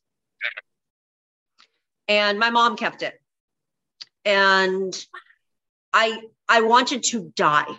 I didn't know how to cope in this world in junior high in Los Angeles, where people were talking about things, doing things. There was just, I didn't know how to cope. And the only way out I knew was to die. And then I didn't have the courage to do it. And it's weird I use that word. I didn't have the courage to follow through. That's how I looked at it. So I made this decision, and I credit Oprah Winfrey, which may sound crazy, but I was watching Oprah and she talked about being abused. And what she talked about was, she goes, I didn't look at it as abuse because I wasn't physically, I wasn't emotionally, I wasn't threatened. It wasn't intimidating like that. And she goes, it wasn't done to me. This other person was sick. And I always say I committed soul suicide. I've told therapists that, but when I turned 14, and I just made this decision that I was going to isolate 3HO or Sikhism from my life as far as the impact. And I was going to start over, and I was going to control everything from the rest of my life. Like I would control my life. And I committed soul suicide. And with that became even more, don't feel, don't let it impact you. Yeah. And on one hand, like you have this young age group, like that you formed these like really treasured bonds. And so on one hand, you never got to complete that kind of memory of treasure because you didn't go to India. And yet those bonds still kept their own form of solidification and safety, but almost in a fantasy way, in the sense that it wasn't rooted in everyday life. Meanwhile, you had much more chaos happening day to day between your dad and your mom. And so it wasn't just 3HO that was nuts balls. It was you had that, and then going to try to go to school in LA, being a teenager that grew up in the Dharma, that was crazy. So it's just like everywhere you turn, now you're talking about, of course, you want to just die, which we know now is complex PTSD symptoms all day long. But then you end up making this kind of like inner survival mechanism code that's like soul death. I'm going to control. And so the rest of your life, you're operating through tactics and coping mechanisms because that whole early segment of your life, like the inability to name it a cult, to name it what it is, even though there were horrible things that happened, there were also horrible things that happened, quote, outside. Even though this stuff was crazy, there were also crazy things that happened in your LA public school. Yes. So it was easy to kind of have this compartmentalized ways that you kind of navigated life and not make the upbringing, the indoctrination that set the tone for the rest, so to speak. Well, and then the final part of that is every time I tried to, if I talked to somebody who knew enough about 3HO that I might broach the conversation through the years, the first thing that they would do was tell me my father was a crazy, abusive fuck. And as a result of that, he happened to be in 3HO. 3HO didn't do that. So he is why all this happened.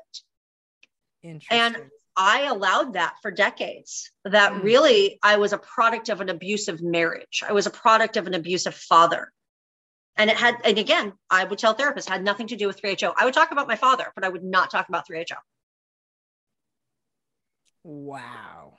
I so relate. I know there's other kids listening to this. I've heard some stories that haven't come forward, Darcy, but when you hear some of the other kids that got kidnapped and the running away stories, this stuff is blowing my mind, how you're landing this and how we grow up and have a whole adult segments of our existence that are literally mimicking patterns of our earliest imprint that we don't link because we're trained not to see the very thing that's right there.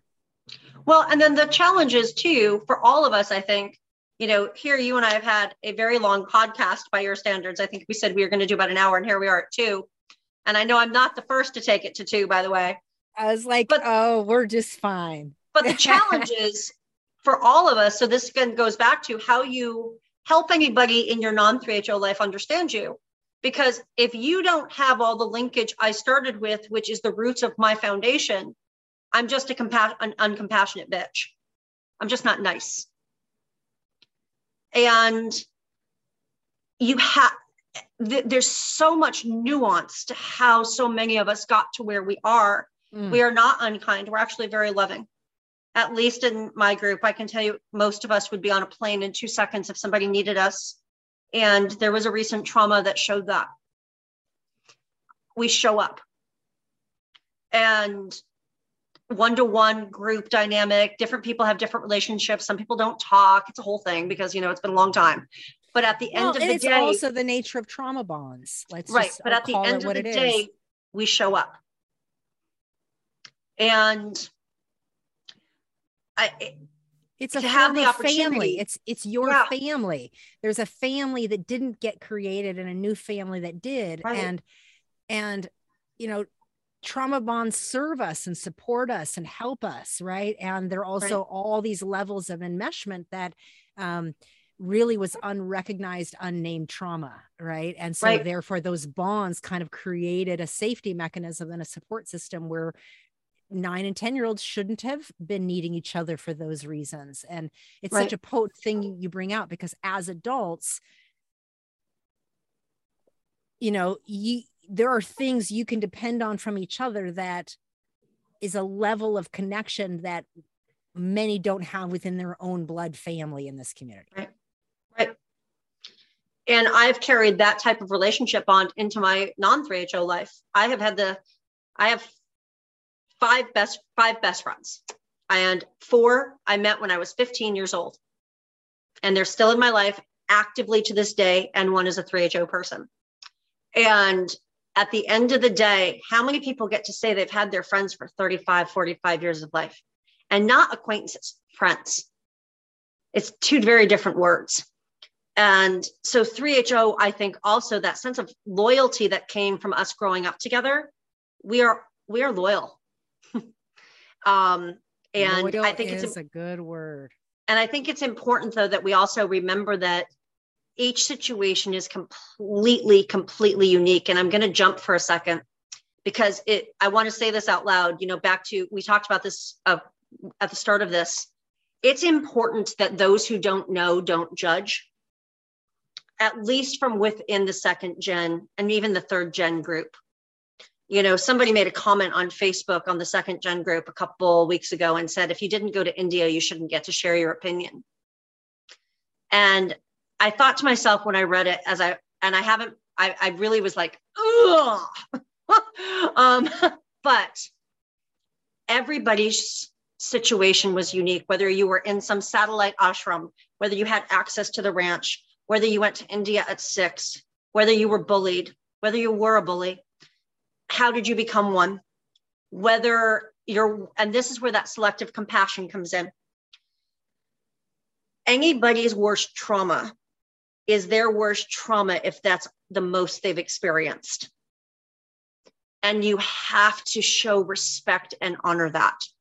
And I think that is something I wish the 1st gen would be a little bit kinder and accommodating about as well. First gen, the adult first gen. Yeah. You weren't there. You sent us away and shipped us. Well, yeah, it really speaks to, I think, the gravity of what cult indoctrination and cult programming does to us. And if we can't acknowledge that, we actually don't get to go into some of the layers of the impact, and then the responses, like natural, normal human responses to very complex trauma. And when there's coercive environments that are, when you read that letter about what the parents were abused, against the kids, and then the kids were pedestaled. And, for those of you that need to hear this, listen to that first gen fragility episode prior to this, because we have to really understand the complex web of coercive control that happened in our brains and our bodies, not how we rationalize ourselves in present day reality, because present day reality is the strategy of being here. It's called adaptation. We're like amazing adaptogen people. So I think adding that 3HO and what YB was really doing was, using, psychomystical, biophysical practices that add to the level of coercion that he was instilling. And that stuff forms senses of self-image, self-identity, self-understanding, and all sorts of things. And so there's so much that you said in that last statement, I guess I want to say, is that there's no hierarchy to our traumas. There's not. And we've so much got that as a part of this indoctrination, is that it's, what scale is it worth speaking out? Now, if we already know that the base is you never speak out, you never react. So then that means that the reason you speak out has to be so bad. Now, you don't even know you unconsciously got that absorbed into your psyche as a part of being born into this community. But Darcy, you've spelled it out so well that we're dealing with so many compacted layers of unaddressed trauma, personally, within our family networks, within the community, within the ashrams we landed, within the households we landed, whether you went to school in India, whether you didn't, what school you ended up going to, what your public school experience was like. And then all of the bonds, whether it's the marriages, the arranged marriages, the dysregulation of no place was safe. And then you describe the power of these relationships you've created. But what is relationship if we're not really allowing in full compassion? Right. So it's such a double bind once again, because here you have lifelong bonds, and yet there could be personal experiences that you've never shared with people you've known your whole life because it's not safe enough. Which is why I was willing to do this call, this podcast, because I've never done this. I've never truly talked about it at this level in this sequence. And at the end of the day, make no mistake, for anybody who was hearing this, we were in a totalistic cult. We are no different than Bhagwan. We are no different than Koresh. We are no different than the Hare Krishnas. We are no different than the Moons. We were in a totalistic cult. We were given names. We were stripped of our identities. We had a single figure who took a foundation of a great, amazing religion and manipulated it to suit his needs, to fill his own coffers, to create his own harem that he bestowed gifts upon, that he manipulated, that he raped, that created an empire that he benefited from. We were in a totalistic cult. And if you want to know about it, check Stephen Sesson's books to understand what a totalistic cult is, because we are the textbook. Yeah. And read Love, Terror, and Brainwashing. She talks about totalistic cults. Yeah. And listen to this episode again, because the nuances and the details to the layers and the leveling, your unique story of having been in and out, right? Here you have been out and yet you maintain this identity for a good 20 years of my upbringing was special and a unique adventure and yada, yada. And yet I called myself a lapsed Sikh. You did not. Instead of a lapsed Catholic, I was a lapsed Sikh. That's hilarious. Because I would, I kept my kata on. I really, 95% of the time, my hair is up. There were just things. I stayed a vegetarian. And if I did stray from vegetarianism, I felt extreme guilt. I genuinely called myself a lapsed Sikh up until fairly recently. And I want to speak to just how powerful it is that you frame this for us, Darcy, because I can't relate even more. I relate so much, rather. That's what I'm trying to say. Being someone that I felt like kind of starting to identify at 15, and then by 18, you think you formed another identity, and then you're navigating in and out of the community in a way that's unique and your identity and maintaining relationships. And whether it's wearing a kata, or whether it's keeping a relationship to the yoga, or whether it's keeping a relationship with the Banis and not the yoga, right, or it's keeping a relationship with Sikhi and not the, there's all these ways that we maintain a cognitive dissonance to not see what you just said, which is this is a totalist cult. Yeah. And the ways that the manipulation is continually used to this day, to not see the abuse that's still living in the teachings, because their power dynamics, their power dynamics of learning to not feel ourselves in the name of something that has been called greater. Yeah. I think what I just turned around to look at is, I can't grab it. I have my Nitnem at the bottom of my bookcase. I still read it. It's my Nitnem from childhood. I have my first sword that Wagadu Singh bought me. It's in my office. It's hanging in my office. Yeah. And when my father passed away, I gave him a full Sikh funeral, down to reading it in Punjabi. Took me some time to remember, took me some time. So I think that that's where too, like, I've been out for years and years and years and years, but when your father stays in, even if you can't stand him and he's still sending you letters, like he called me a whore up until the day I died. His final act to me was to leave me and 7 people a letter. One was to his stepdaughter, and mine was to call me a whore for changing my name and leaving 3HO. He died with a picture of my mother and Yogi Bhajan next to his bed. And like, it was always there. And I think that's again where I have felt the need to defend that just because I'm out, when your father stays in and your son is visiting him, because I did allow him to see his grandfather, like, it's just always there. It just is. It's also speaking to the core identity of what it means to learn something so young. Our early imprint. One of the things, like, I would be, quote, out for years, and like you would go and you would hear like a music song that was like a nostalgia song from the 80s, and you knew the person singing it or something, and it gave you a sense of pride to feel like you knew that person directly, like you were on the in part.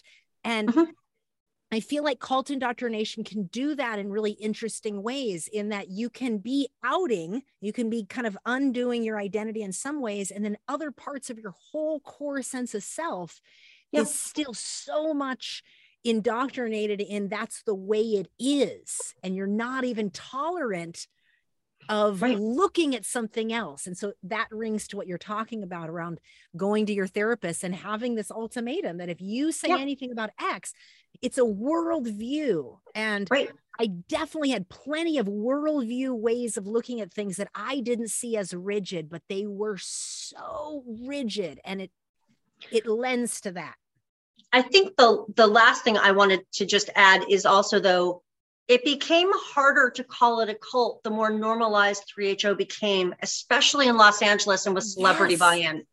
Can't agree more. The more popularized, the harder it is. Yeah. When you have, and like I took pregnancy yoga with Gurmukh. Yes. When you have, when you have Gurmukh on Time Magazine, when you have Tej teaching every celebritant in the world with Gurmukh. And then right. you have, Alicia Keys. And I mean, although the Gurjagat thing would be a whole separate thing. I think you should do a thing on. Because who is she? She's got to stop. I know she's passed away, but like, it's crazy the buy-in. It's so bad. The celebrity culture of Kundalini yoga is a thing, folks. It is. Look at this. And it's not okay that we as quote OG young people in this thing think that it's not going on in hyper speed. And and our silence allows it, because we have friends that take a class and we just allow it instead of being like, I have friends who mail ordered their names. I'm going to send this podcast to them and be like, I don't care that you do Kundalini. Yay, you. I do. And you can go ahead and check out my stuff, and I will tell you why Kundalini yoga isn't necessarily good for you. But go ahead, Darcy. No, I agree. Like, I hear you. But for me, it's more that you have pictures of him. Yes. Like, stop. And, it's down to, recently, I almost crapped myself. Leonardo DiCaprio's mother was at an award show with him just recently. She's a full-on 3HO full-body Sikh today. No. Yes. Folks, we have got to speak out. You hear this message Darcy is saying right now? I'm telling you, there is the YB Predator the formula in full effect in Hollywood right now. And people are being arranged marriaged. They are being there. It's next level influence that our voices, your voices will matter, because you can come in and speak to the idiocy and the early idiocy of Hari Jiwan, the early idiocy of all the LA stuff, and start popping that bubble quick, because that bubble is getting big. But that bubble is, I think, the hardest thing that we have legitimizing that we were in a cult. Yes. Because that's why, like, the Hare Krishnas, they didn't get the celebrities. The fact that we got the celebrities makes what we are all saying, because people can't reconcile that celebrities are wrong. I saw Charlie Hunnam from Sons of Anarchy, and Ryan Hurst, who was on Sons of Anarchy. Ryan Hurst who's also just was on The Walking Dead. And I used to think he was super hot, because of course I'm attracted to that guy with the beard and the long hair. It takes me a minute to realize that he's always got a hat on.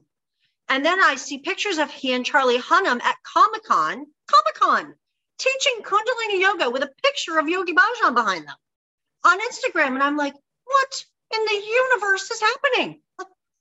I'm telling you, folks, if you don't know what we're talking about, you need to go listen to like episode 49 and 50. It's Jules Hartley, and she starts giving us a lens into the crazy pants of what's going on, and it's not stopping. So thank you, Darcy, for bringing that up. It's a part of why telling our stories really matters, because it does bring legitimacy to the idiocy. I don't even know if that's a word. I keep using it like the fourth time. Fuckery, idiocy. The fuckery, the fuckery that's really happening in the name of the teachings in Kundalini yoga. And so to go on these routes that we go on that say, practice what you want, but then don't do for me, I feel like what it does is it kind of allows systems that are embedded with predator ideology to be okay, because we're so normalized to predator ideology. Right. Like, no, it's not 100%. Okay. It's not okay. And He's it's not okay. Harvey Weinstein. What you said? He's just Harvey Weinstein. Yes. Like that. Yogi Bhajan is just another Harvey Weinstein. Right. It does. Our community is not unique. These things are going on all over the place. And therefore, if we don't speak to it, then what happens is another generation or several generations of children are quite literally born into the same teachings that you think stopped in 85 or 95 or 2005, because you started waking up to your own cognitive dissonance and getting the heck out of Dodge. But no, folks, 3 years ago, some of us just start paying attention, calling this a cult. And we got to look around us, because the popularity, literally the Kundalini yoga train, the celebrity status of it is for real. And Gurmukh and these people set the foundation that has only created a hyperspeed of criminals like Hari Jiwan or whatever his name is, Steve, whatever, to do these same things with women right now.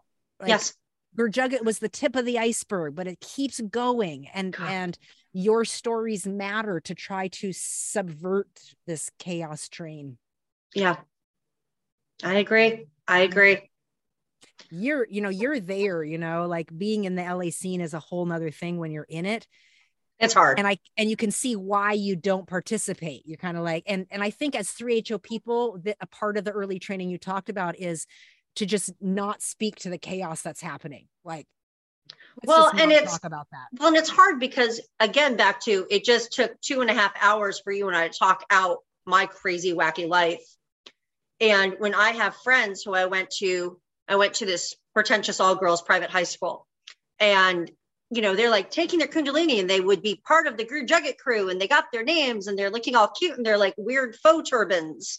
And faux turbans. Oh my God. Turbans. Literally. Folks, you go to yoga class these days, and they literally have these faux turbans that you can put on your head and wrap like the older woman bonnet that I used to sell candy to in the street. Yeah. Like, I'm sorry, go ahead. And you want to die as a kid born in 3HO. Right. And you want it, and you care about them, but you want them to stop. Yeah. And you can't spend an hour and a half talking about this. And even when you hear this, I can see some of my people in my life going, yeah, well, my childhood was rough too. And it's understanding the nonsense and bullshit that created 3HO. Yeah. And that still perpetuates it. Perpetuates. It still gives it life. And I will say kudos to Gurmukh and Tej in a very reverse, sarcastic way. Damn, they were brilliant marketing team. I mean, I know they weren't marketing together, but the brand creation that happened from branding Kundalini and getting celebrities out of their studio into their studios in a world dictated by celebrity trend, damn what they did. I agree. And the power of a brand to get you to not think critically about the fact that if a practice was so good and it actually offered the result of awareness, then how would these levels of abuse carry on for 50 years with nobody speaking to it until last 2020? Exactly. But that's the branding. I think back to when I listed the totalistic cults, they didn't brand themselves. They didn't. I don't know how in the mother of the universe, dressed all in white, head to toe, carrying kirpans, we managed to brand ourselves. But at the end of the day, we branded a cult and mainstreamed it. Or not they. In the name of consciousness. In the name of consciousness. So let's get clear on this, because that to me is what makes it so dangerous today. It's so easy to just be doing our own work and being like, oh my God, like now I'm just waking up to like, wow, that experience wasn't that, it was this. And this is powerful part of the work that we all have to do. And yet what I also want us to remember is there's plenty of people still right now today not knowing how to uncouple themselves from Kundalini yoga because their entire life is rooted in it. And so therefore there's elements that they aren't going to be allowing themselves to see or to feel, as you've pointed out, because to actually look at and feel what's taken place over the last 50 years means that we've rationalized and justified lots of things that were never okay. And that's not easy unpacking. No. So we want to make the yoga okay. We want to make certain things wrong and certain things right. And the real truth of it is you start unpacking the messy cult. Well, and the people I think who have the brand and the business want to separate themselves and say, well, we don't do that anymore. We don't do this anymore. And they do, number one. A friend of mine, I don't know if they are still doing this. A friend of an acquaintance of mine, let me clarify. She's had to pay money to get her name. I was like, you wrote like a check? People write in regularly. And one time I ran into Narinjan, and she's supposedly the one who YB left the naming formula to. Yes, I knew and that. She's at the yoga festival telling people about the special formula. And I'm just kind of like sitting there like, You got to be out of your fucking mind, in my mind, Yeah. but it turned into like this mystical marketing strategy. And yeah, people go to the website and every yoga class they're promoting it. And after solstice, people come back with their new name and everybody feels like they're enlightened. Yeah. I'm going to tell you a quick name story only because it's hysterical, but it's not hysterical. I think I was the first Utma, if I remember correctly. Everybody was Siri Sot. I really felt like I got screwed because then people were calling me Oopie and I was like, I don't know. And I was already the littlest. I was like not feeling the love of the pretty princess name. And BBG and I were together because again, I'm in Espanola, so I'm hanging out with BBG one day, and at the Waigaroos, like she had taken me over to her place, and BBG goes, "You know your name." She didn't say it this way. She said it in her, with her accent and the way she speaks, and she's like, "You know your name's not right," and I'm like, "What now?" And she said, "I think it was a typo," and I'm like, "What?" And I'm not saying what. I'm just listening. So I've always carried that. So I find out that apparently my name should have been UPAMA. UPAMA. That's what she said. So I think nothing of it. And I just kind of let it go my whole entire life. And about 2 months ago, Dida texts me and he's like, "You're a snack." I'm like, "I'm a what?" He sends me a picture. I actually have it someplace of this little bag of like rice cake or something. And it's called Utma, UPMA. I'm like, I'm a snack food. He saw me last time I was in New Mexico. He's like, "Here, I got you one." Like, oh my God, a snack. BBG was right. Oh my. This is reminding me of how so many trauma stories that we tell in our lives, we use humor as a way to really find the levity in it, right? To kind of, and I know that's what has happened within different groups of second geners. And we want to acknowledge all of you that this stuff isn't funny, Totally. Absolutely. And the way it's not, and the way that we bring levity to it because of the familiarity of having a weird name, of what it means to have a typo in your name, these little things that are not little, but we've made them little as a way to justify our own cognitive dissonance and normalize 100% what is not normal. Yeah. I mean, I remember going to my great grandma's. She must have been in her 80s. She was Polish, didn't speak any English. If she did, she never told anybody. And my father insisted on her calling me Utma. Wow. And I remember she was so upset. She wanted to call me Darcy, and she wanted, that was important to her. And my father, being the ass he is, wouldn't budge. And ultimately I barely got to see my great grandma anymore after that. Because it was uncomfortable for her. My grandma asked us not to. So to your point, I mean, I make light of it, but you and I've talked about this. I've done decades of other therapy. I have gotten to a point where I have prioritized the trauma in my own life. And the name to me is one that I appreciate that did it, and I could have a good chuckle over it. But I also can see when people write and they really don't even know how to begin the process to change their name. But I also started using Darcy at 13. So I went back to my birth name very early. So it doesn't have that same connection for me because it didn't become a part of my adult identity. Yeah. And that teenage identity, the fact that you were kind of like in this formative years of that, identity stage, and such a big deal to not be able to solidify going to India to really form that identity of what it was calling you, that informed the rest of your life, much less your mom leaving, being bisexual, all of that added on to the chaos. There's so many layers to all of the story that you brought. I also want to just go back and acknowledge the courage that it takes for you to expose yourself in this way, to share. You had mentioned it's a part of this recompassioning ourselves, like letting ourselves be seen, letting ourselves be vulnerable, letting us our story, letting others in. So I want to acknowledge that growth in you because you spoke to that. Thank you. My son's been peeking out and listening. My son has heard things today he's never heard. Oh my gosh. And he knows. I Wow. mean, again, some of my friends are very much an active part of his life and have been my whole life.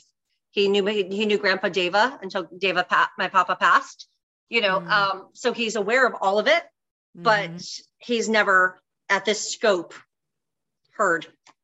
Yeah.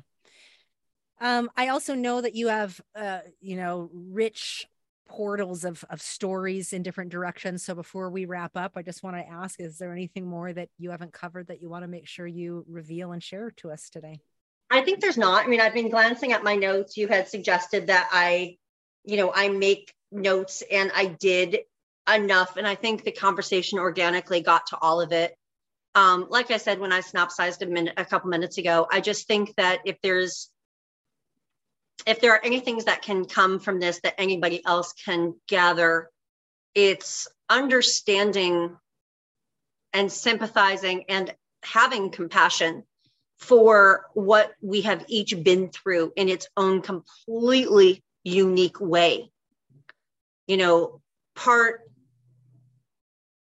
of us all being at different parts of the country, different ages, different everything. I mean, there's really not a tremendous amount of synergy except for the attributes that make a totalistic cult. The assignment of names. Ding, ding, ding, ding, ding. Right. The ways that coercive control was what you did in the beginning, the early trainings. Yeah. And it's not a comparison. It's not a better than, it's not an if this, then what, but it is an understanding of how our foundations have had implications on who we have evolved into as adults. And then at the same time that it's also not too late to address them. Oh my gosh. Mic drop on that. Can't agree more. The group therapy that was offered where some second gen came and did it together. That was some of the things that blew my mind about it was, whoa, the amount of things that I had personalized as if they were my personal issues that I had to work out. I had no idea. Of course, looking at something as a cult helped me. Just like I saw that checklist and I was like, holy moly. And I agree. It was in 2020 that I fully allowed myself to look at that checklist, like look up high demand groups, start looking at Steven Hassan's work. And you're like, whoa. And then it gave me such relief in this really weird binded way in that I got to not take it all so personal. Like that's not me. Yeah. There are people I belong with. I mean, they happen to be other cult survivors, but yeah. I mean, we have a tribe. We really do. And, I also have had to decide how much do I need? It's not that it's not a secret. I've never, ever thought this was a secret. And there's a difference between secrecy and privacy. And it's okay I can see sometimes the look on some of my friends' faces if I'm too cavalier or I drop something or they reference something from the 70s and I'll just be like, I was in the cult. I don't know. I really don't know what you're talking about. I'm sorry. I don't have a lot of shared context. And it's okay. But then to recognize that if somebody else in your life, non-cult life, feels overwhelmed by the conversation, there's a large group of people who aren't. And to leverage the connectivity. Leverage the connectivity and be okay. It has the hardest part besides compassion is allowing myself to learn to be vulnerable and not see it as a weakness. Allowing myself to be angry and not realize that that's a failure. There's something wrong. Allowing myself these tangible emotions and understanding when they impacted my life. I got lucky and I actually went to an anger management therapist, and it wasn't lucky because it was a bad situation that got me there. And I'd never seen specifically an anger management therapist because to the outside world, I'm not angry. I am cool as a cucumber. I don't scream. I don't yell. I was angry. He taught me how to be angry and taught me that being angry was not weak. I thought it was so weak. So I would just continue to encourage everybody to not necessarily rest as you seek steps towards your own healing. And I got a great therapist starting 2 years ago. I Googled cult therapy, and I'll be very candid about it because I don't think she's taking new clients, but I found Rachel Bernstein through Google. And turns out apparently she does podcasts on this too. I had no idea. I literally was looking for a Los Angeles therapist who actually understood cult dynamics. When you can get a therapist who does, it is life-changing. Life-changing. Thank you. I've been feeling like I need a therapist that's specifically a cult therapist, and reached out for some support. So I'm really feeling what you're putting down here. I'm really feeling that. To learn to trust ourselves when we grew up, not even learning what that even could possibly mean. There's so many things to what Darcy named that I can't encourage you enough to go back and listen to this episode. Because there's layers to this. There's layers to our own reclamation and what we have access to, right? And learning to feel your anger or disappointment or sadness or feel anything at all. Much less needs. I want to bring up the hunger. That's a big thing. I've noticed how hungry I am. And it's so interesting in the healing process as we look at life for what it really is instead of through the nostalgic lens that I've looked through, right? Suddenly I'm like, whoa. And again, I agree with you. Like, as much as I had left years ago, I hadn't ever really, quote, eaten meat. Of course, I considered myself eating meat. I tried meat. I considered myself kind of open to it, but I didn't actually organize my life around making sure I ate meat. And these things, there's a difference. And so when we're indoctrinated in early course of control, Rachel Bernstein, love her podcast. If you're not listening to it, it's called Indoctrination Podcast. Can't encourage you enough to listen, because you can't see what you've been trained not to. Correct. And that is the nature of coercive control. And you don't know how your brain has been malleable or made puttied so that your thoughts move in a direction, your choices move in a direction, your decisions move in a direction, how you make money, the relationships you let in or don't let in. Every sense of self is wrapped in through this cult world. And I'm still blown away, Darcy, that your story is your story, that you would have quote left at 13, and yet it was just by 3 years ago in 2020 that you could actually say, I'm in a cult and it wasn't a spiritual community. And I concur. It took me that long until I could actually be like, well, I wasn't raised in a spiritual community. I was raised in a cult.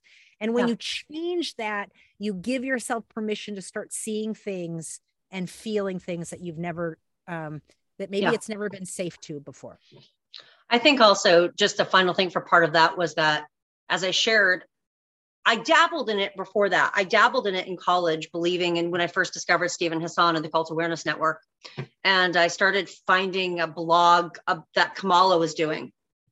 And, but because I had my father and my friends, or some friends still in it, it felt so dismissive and disrespectful for me to say that. So I did dismiss it. I had started to think like, oh, it is. And then I was like, but it can't be. It can't be. These people, they're too smart. I'm too smart. We're all too smart. As adults, people are staying in there. It can't be a cult. Yep. I called it cult-ish.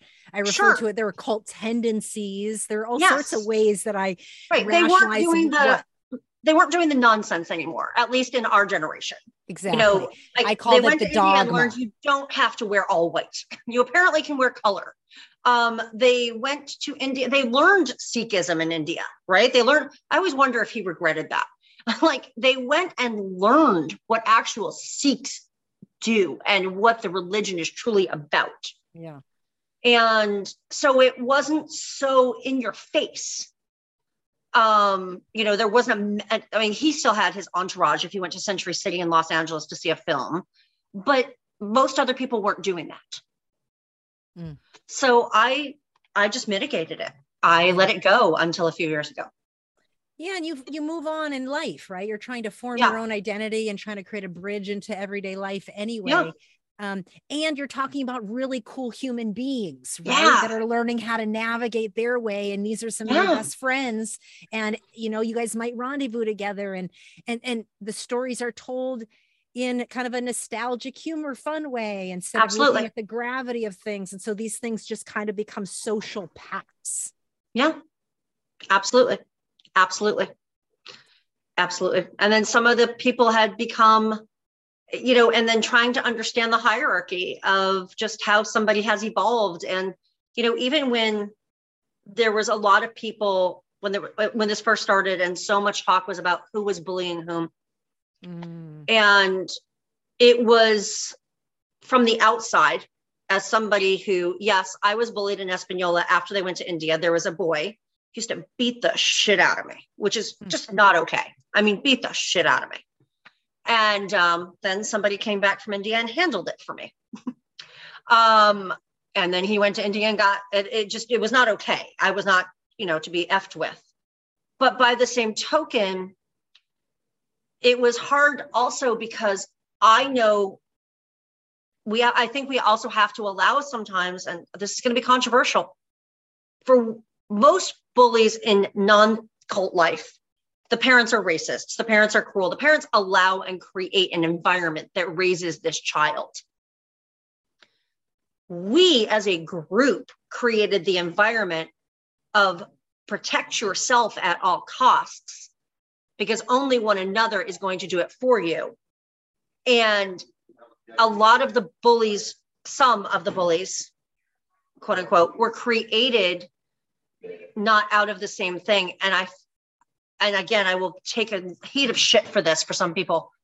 I just wish there was some understanding of how bullies were created, how that came to be.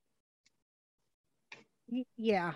I think what I'm hearing you speak to is the complexity of what it means to be a traumatized, abused, and victimized child that then grows into a system in which you're rewarded for certain types of behavior, which what you've actually painted the picture is how that environment creates it. When abusers are protected, and certain behavior of public shaming and other types of physical abuse are pedestalized, and rewarded and validated. Abuse, one can become prey and then become a predator, and it's built into the systems of survivalship and hierarchy and actual promotion of what gets you to the next level of what needs to happen. And I don't think it's understood enough, but I also think that we haven't heard enough of everyone's pain. People go jumping right into this and that because those old relationship bonds get inflamed.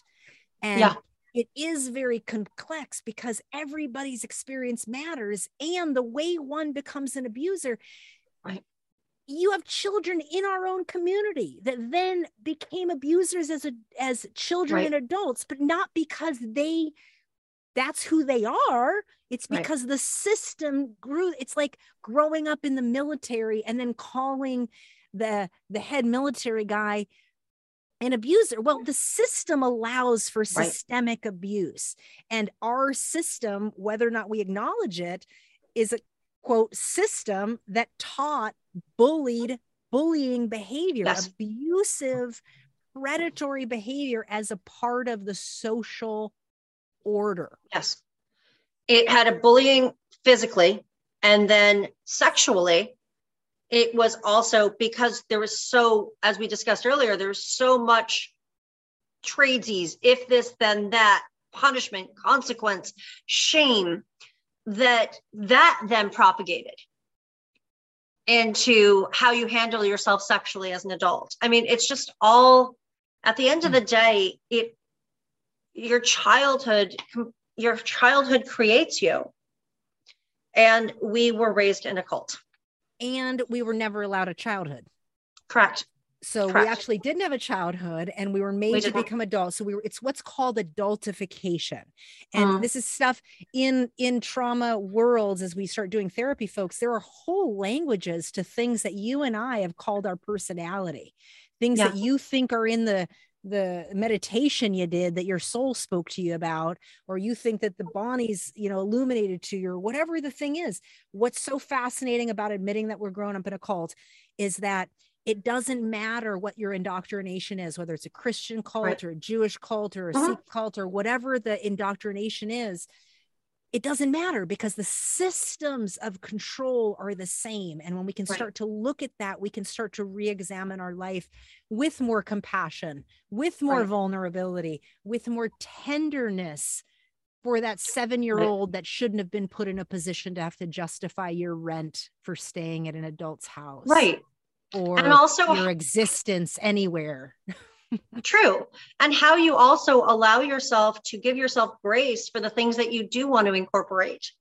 And they're small and they're minor, like, you and I discussing meat, or genuinely the fact that I had to explain to a boss of mine once about my hair.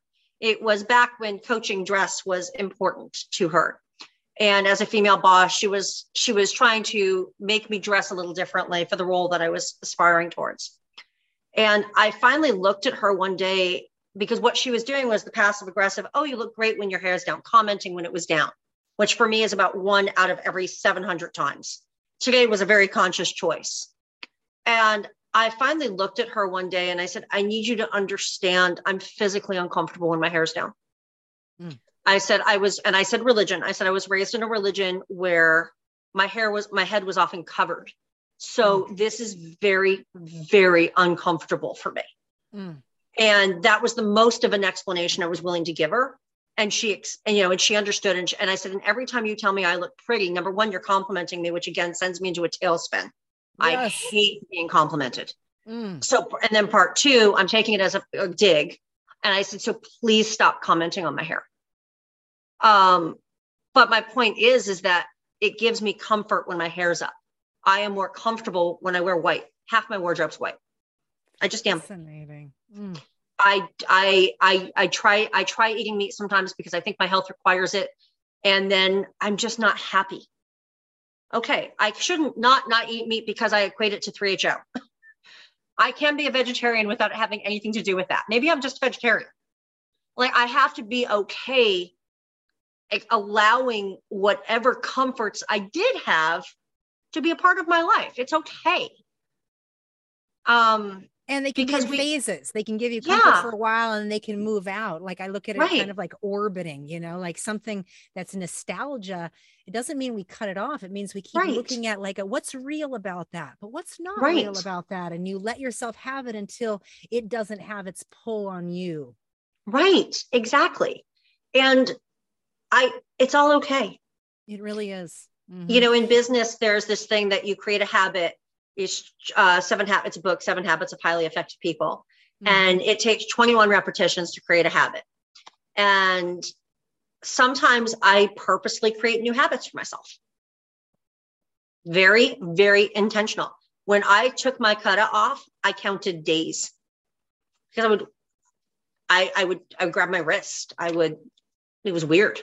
I felt like I was missing something, and I had to coach myself, breathing, getting through a few weeks. And then I just stopped noticing. Yeah. You bring up such important points that really are so trauma informed, and that we don't, perhaps we'll have an expert on that gets to speak to some of those things, but I just can't encourage you all enough to keep reading.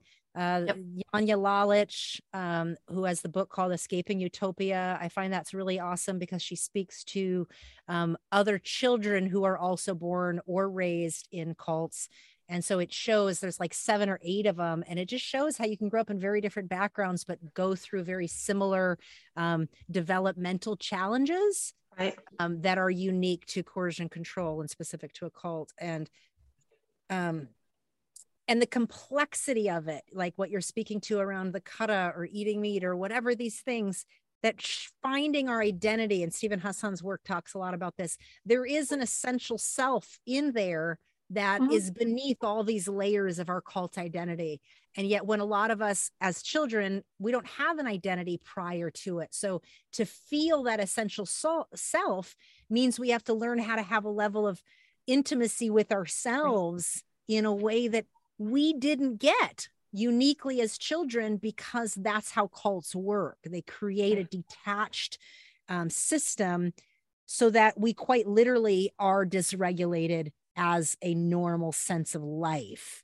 And if you're dysregulated in life, then you constantly are externally oriented and you're looking for a way to perform and to externally, get the things done so that we can get our needs met. And this stuff is so interesting and deep. And yet, while we can have unique experiences, such unique individual stories, it's within a landscape that is a shared communal landscape, that our trauma didn't happen in isolation. It actually happened communally.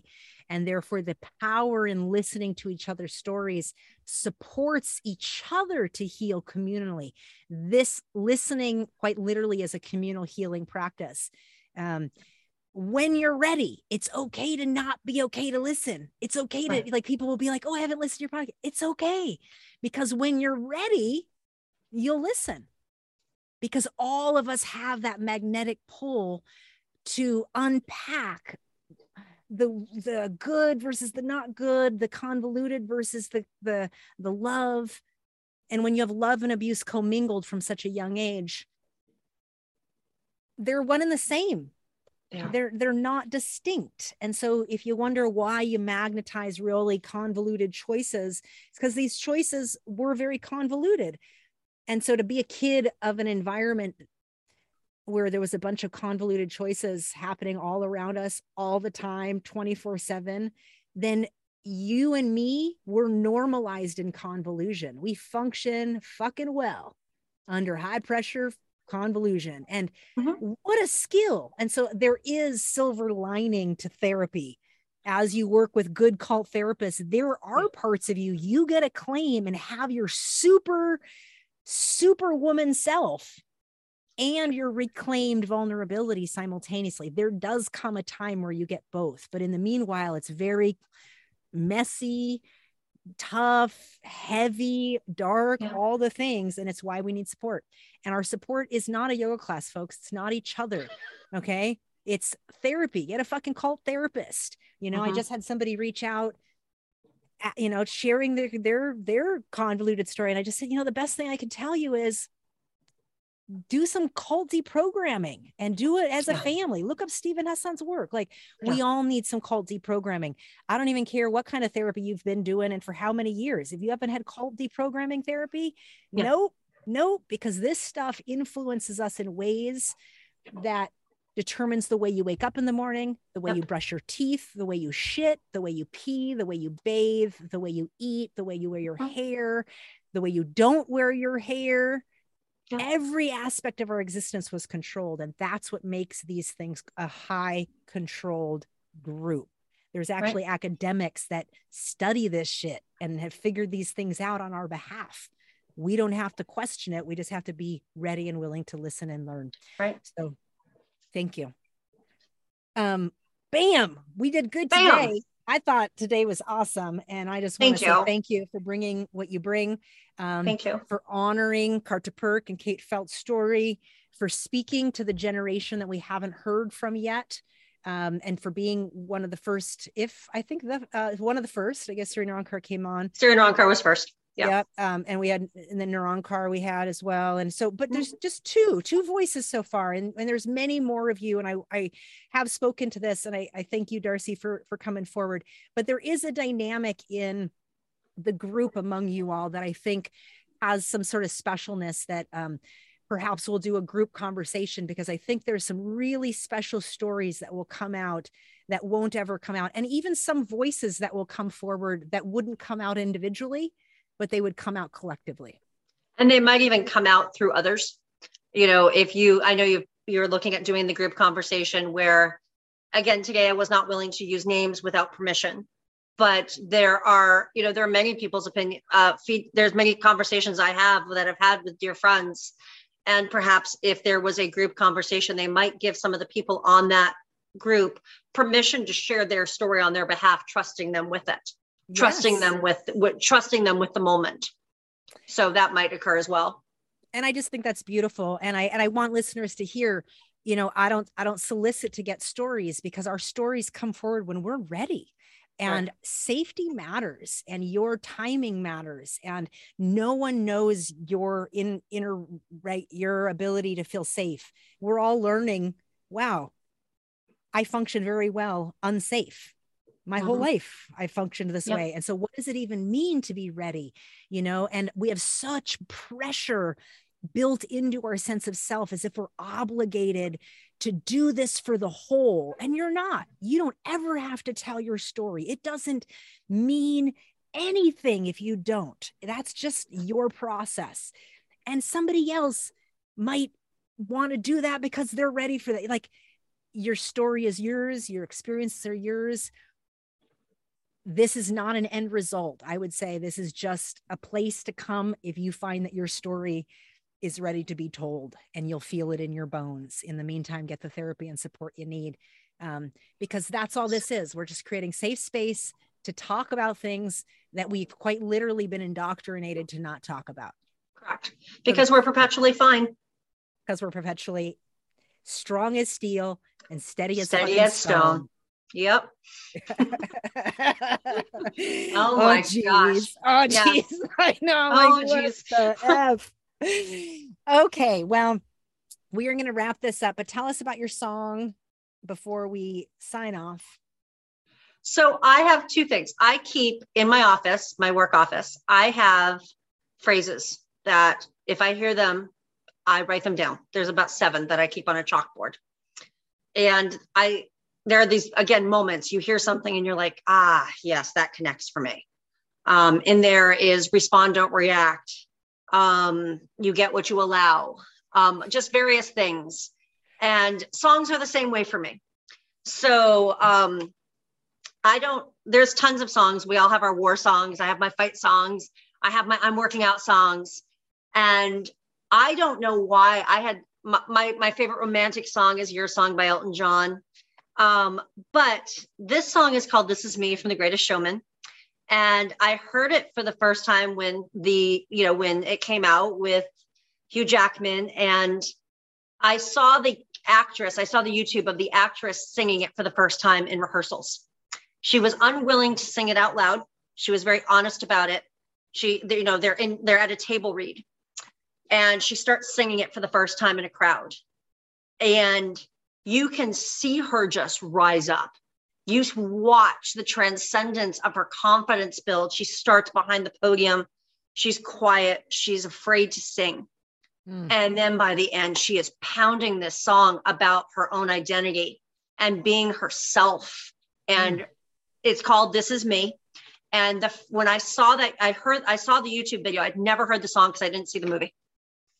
I bawled. And I don't cry often. And I listened to it over and over. And I Googled the words, and I was like, that is how I feel, because I heard the song for the first time a year ago. And as we've all gone through this process, when I feel like I just need to just go at something and I'm unsure and I'm uncomfortable and I'm afraid to speak, I listen to this song. Love it. So inspiring.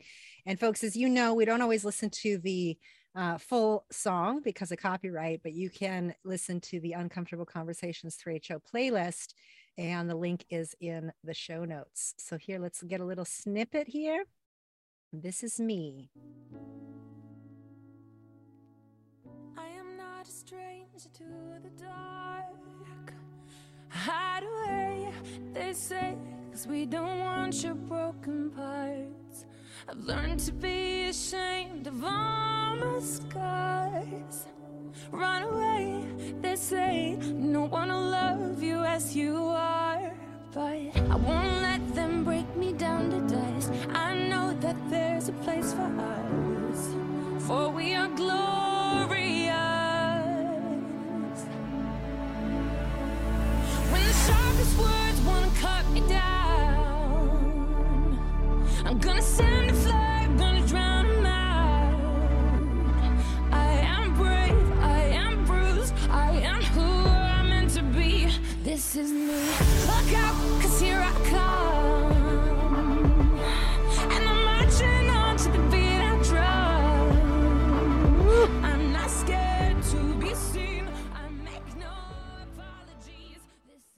got tingles. I got tingles. Yep. I'm going to have to go back and listen to that whole song. Watch the YouTube.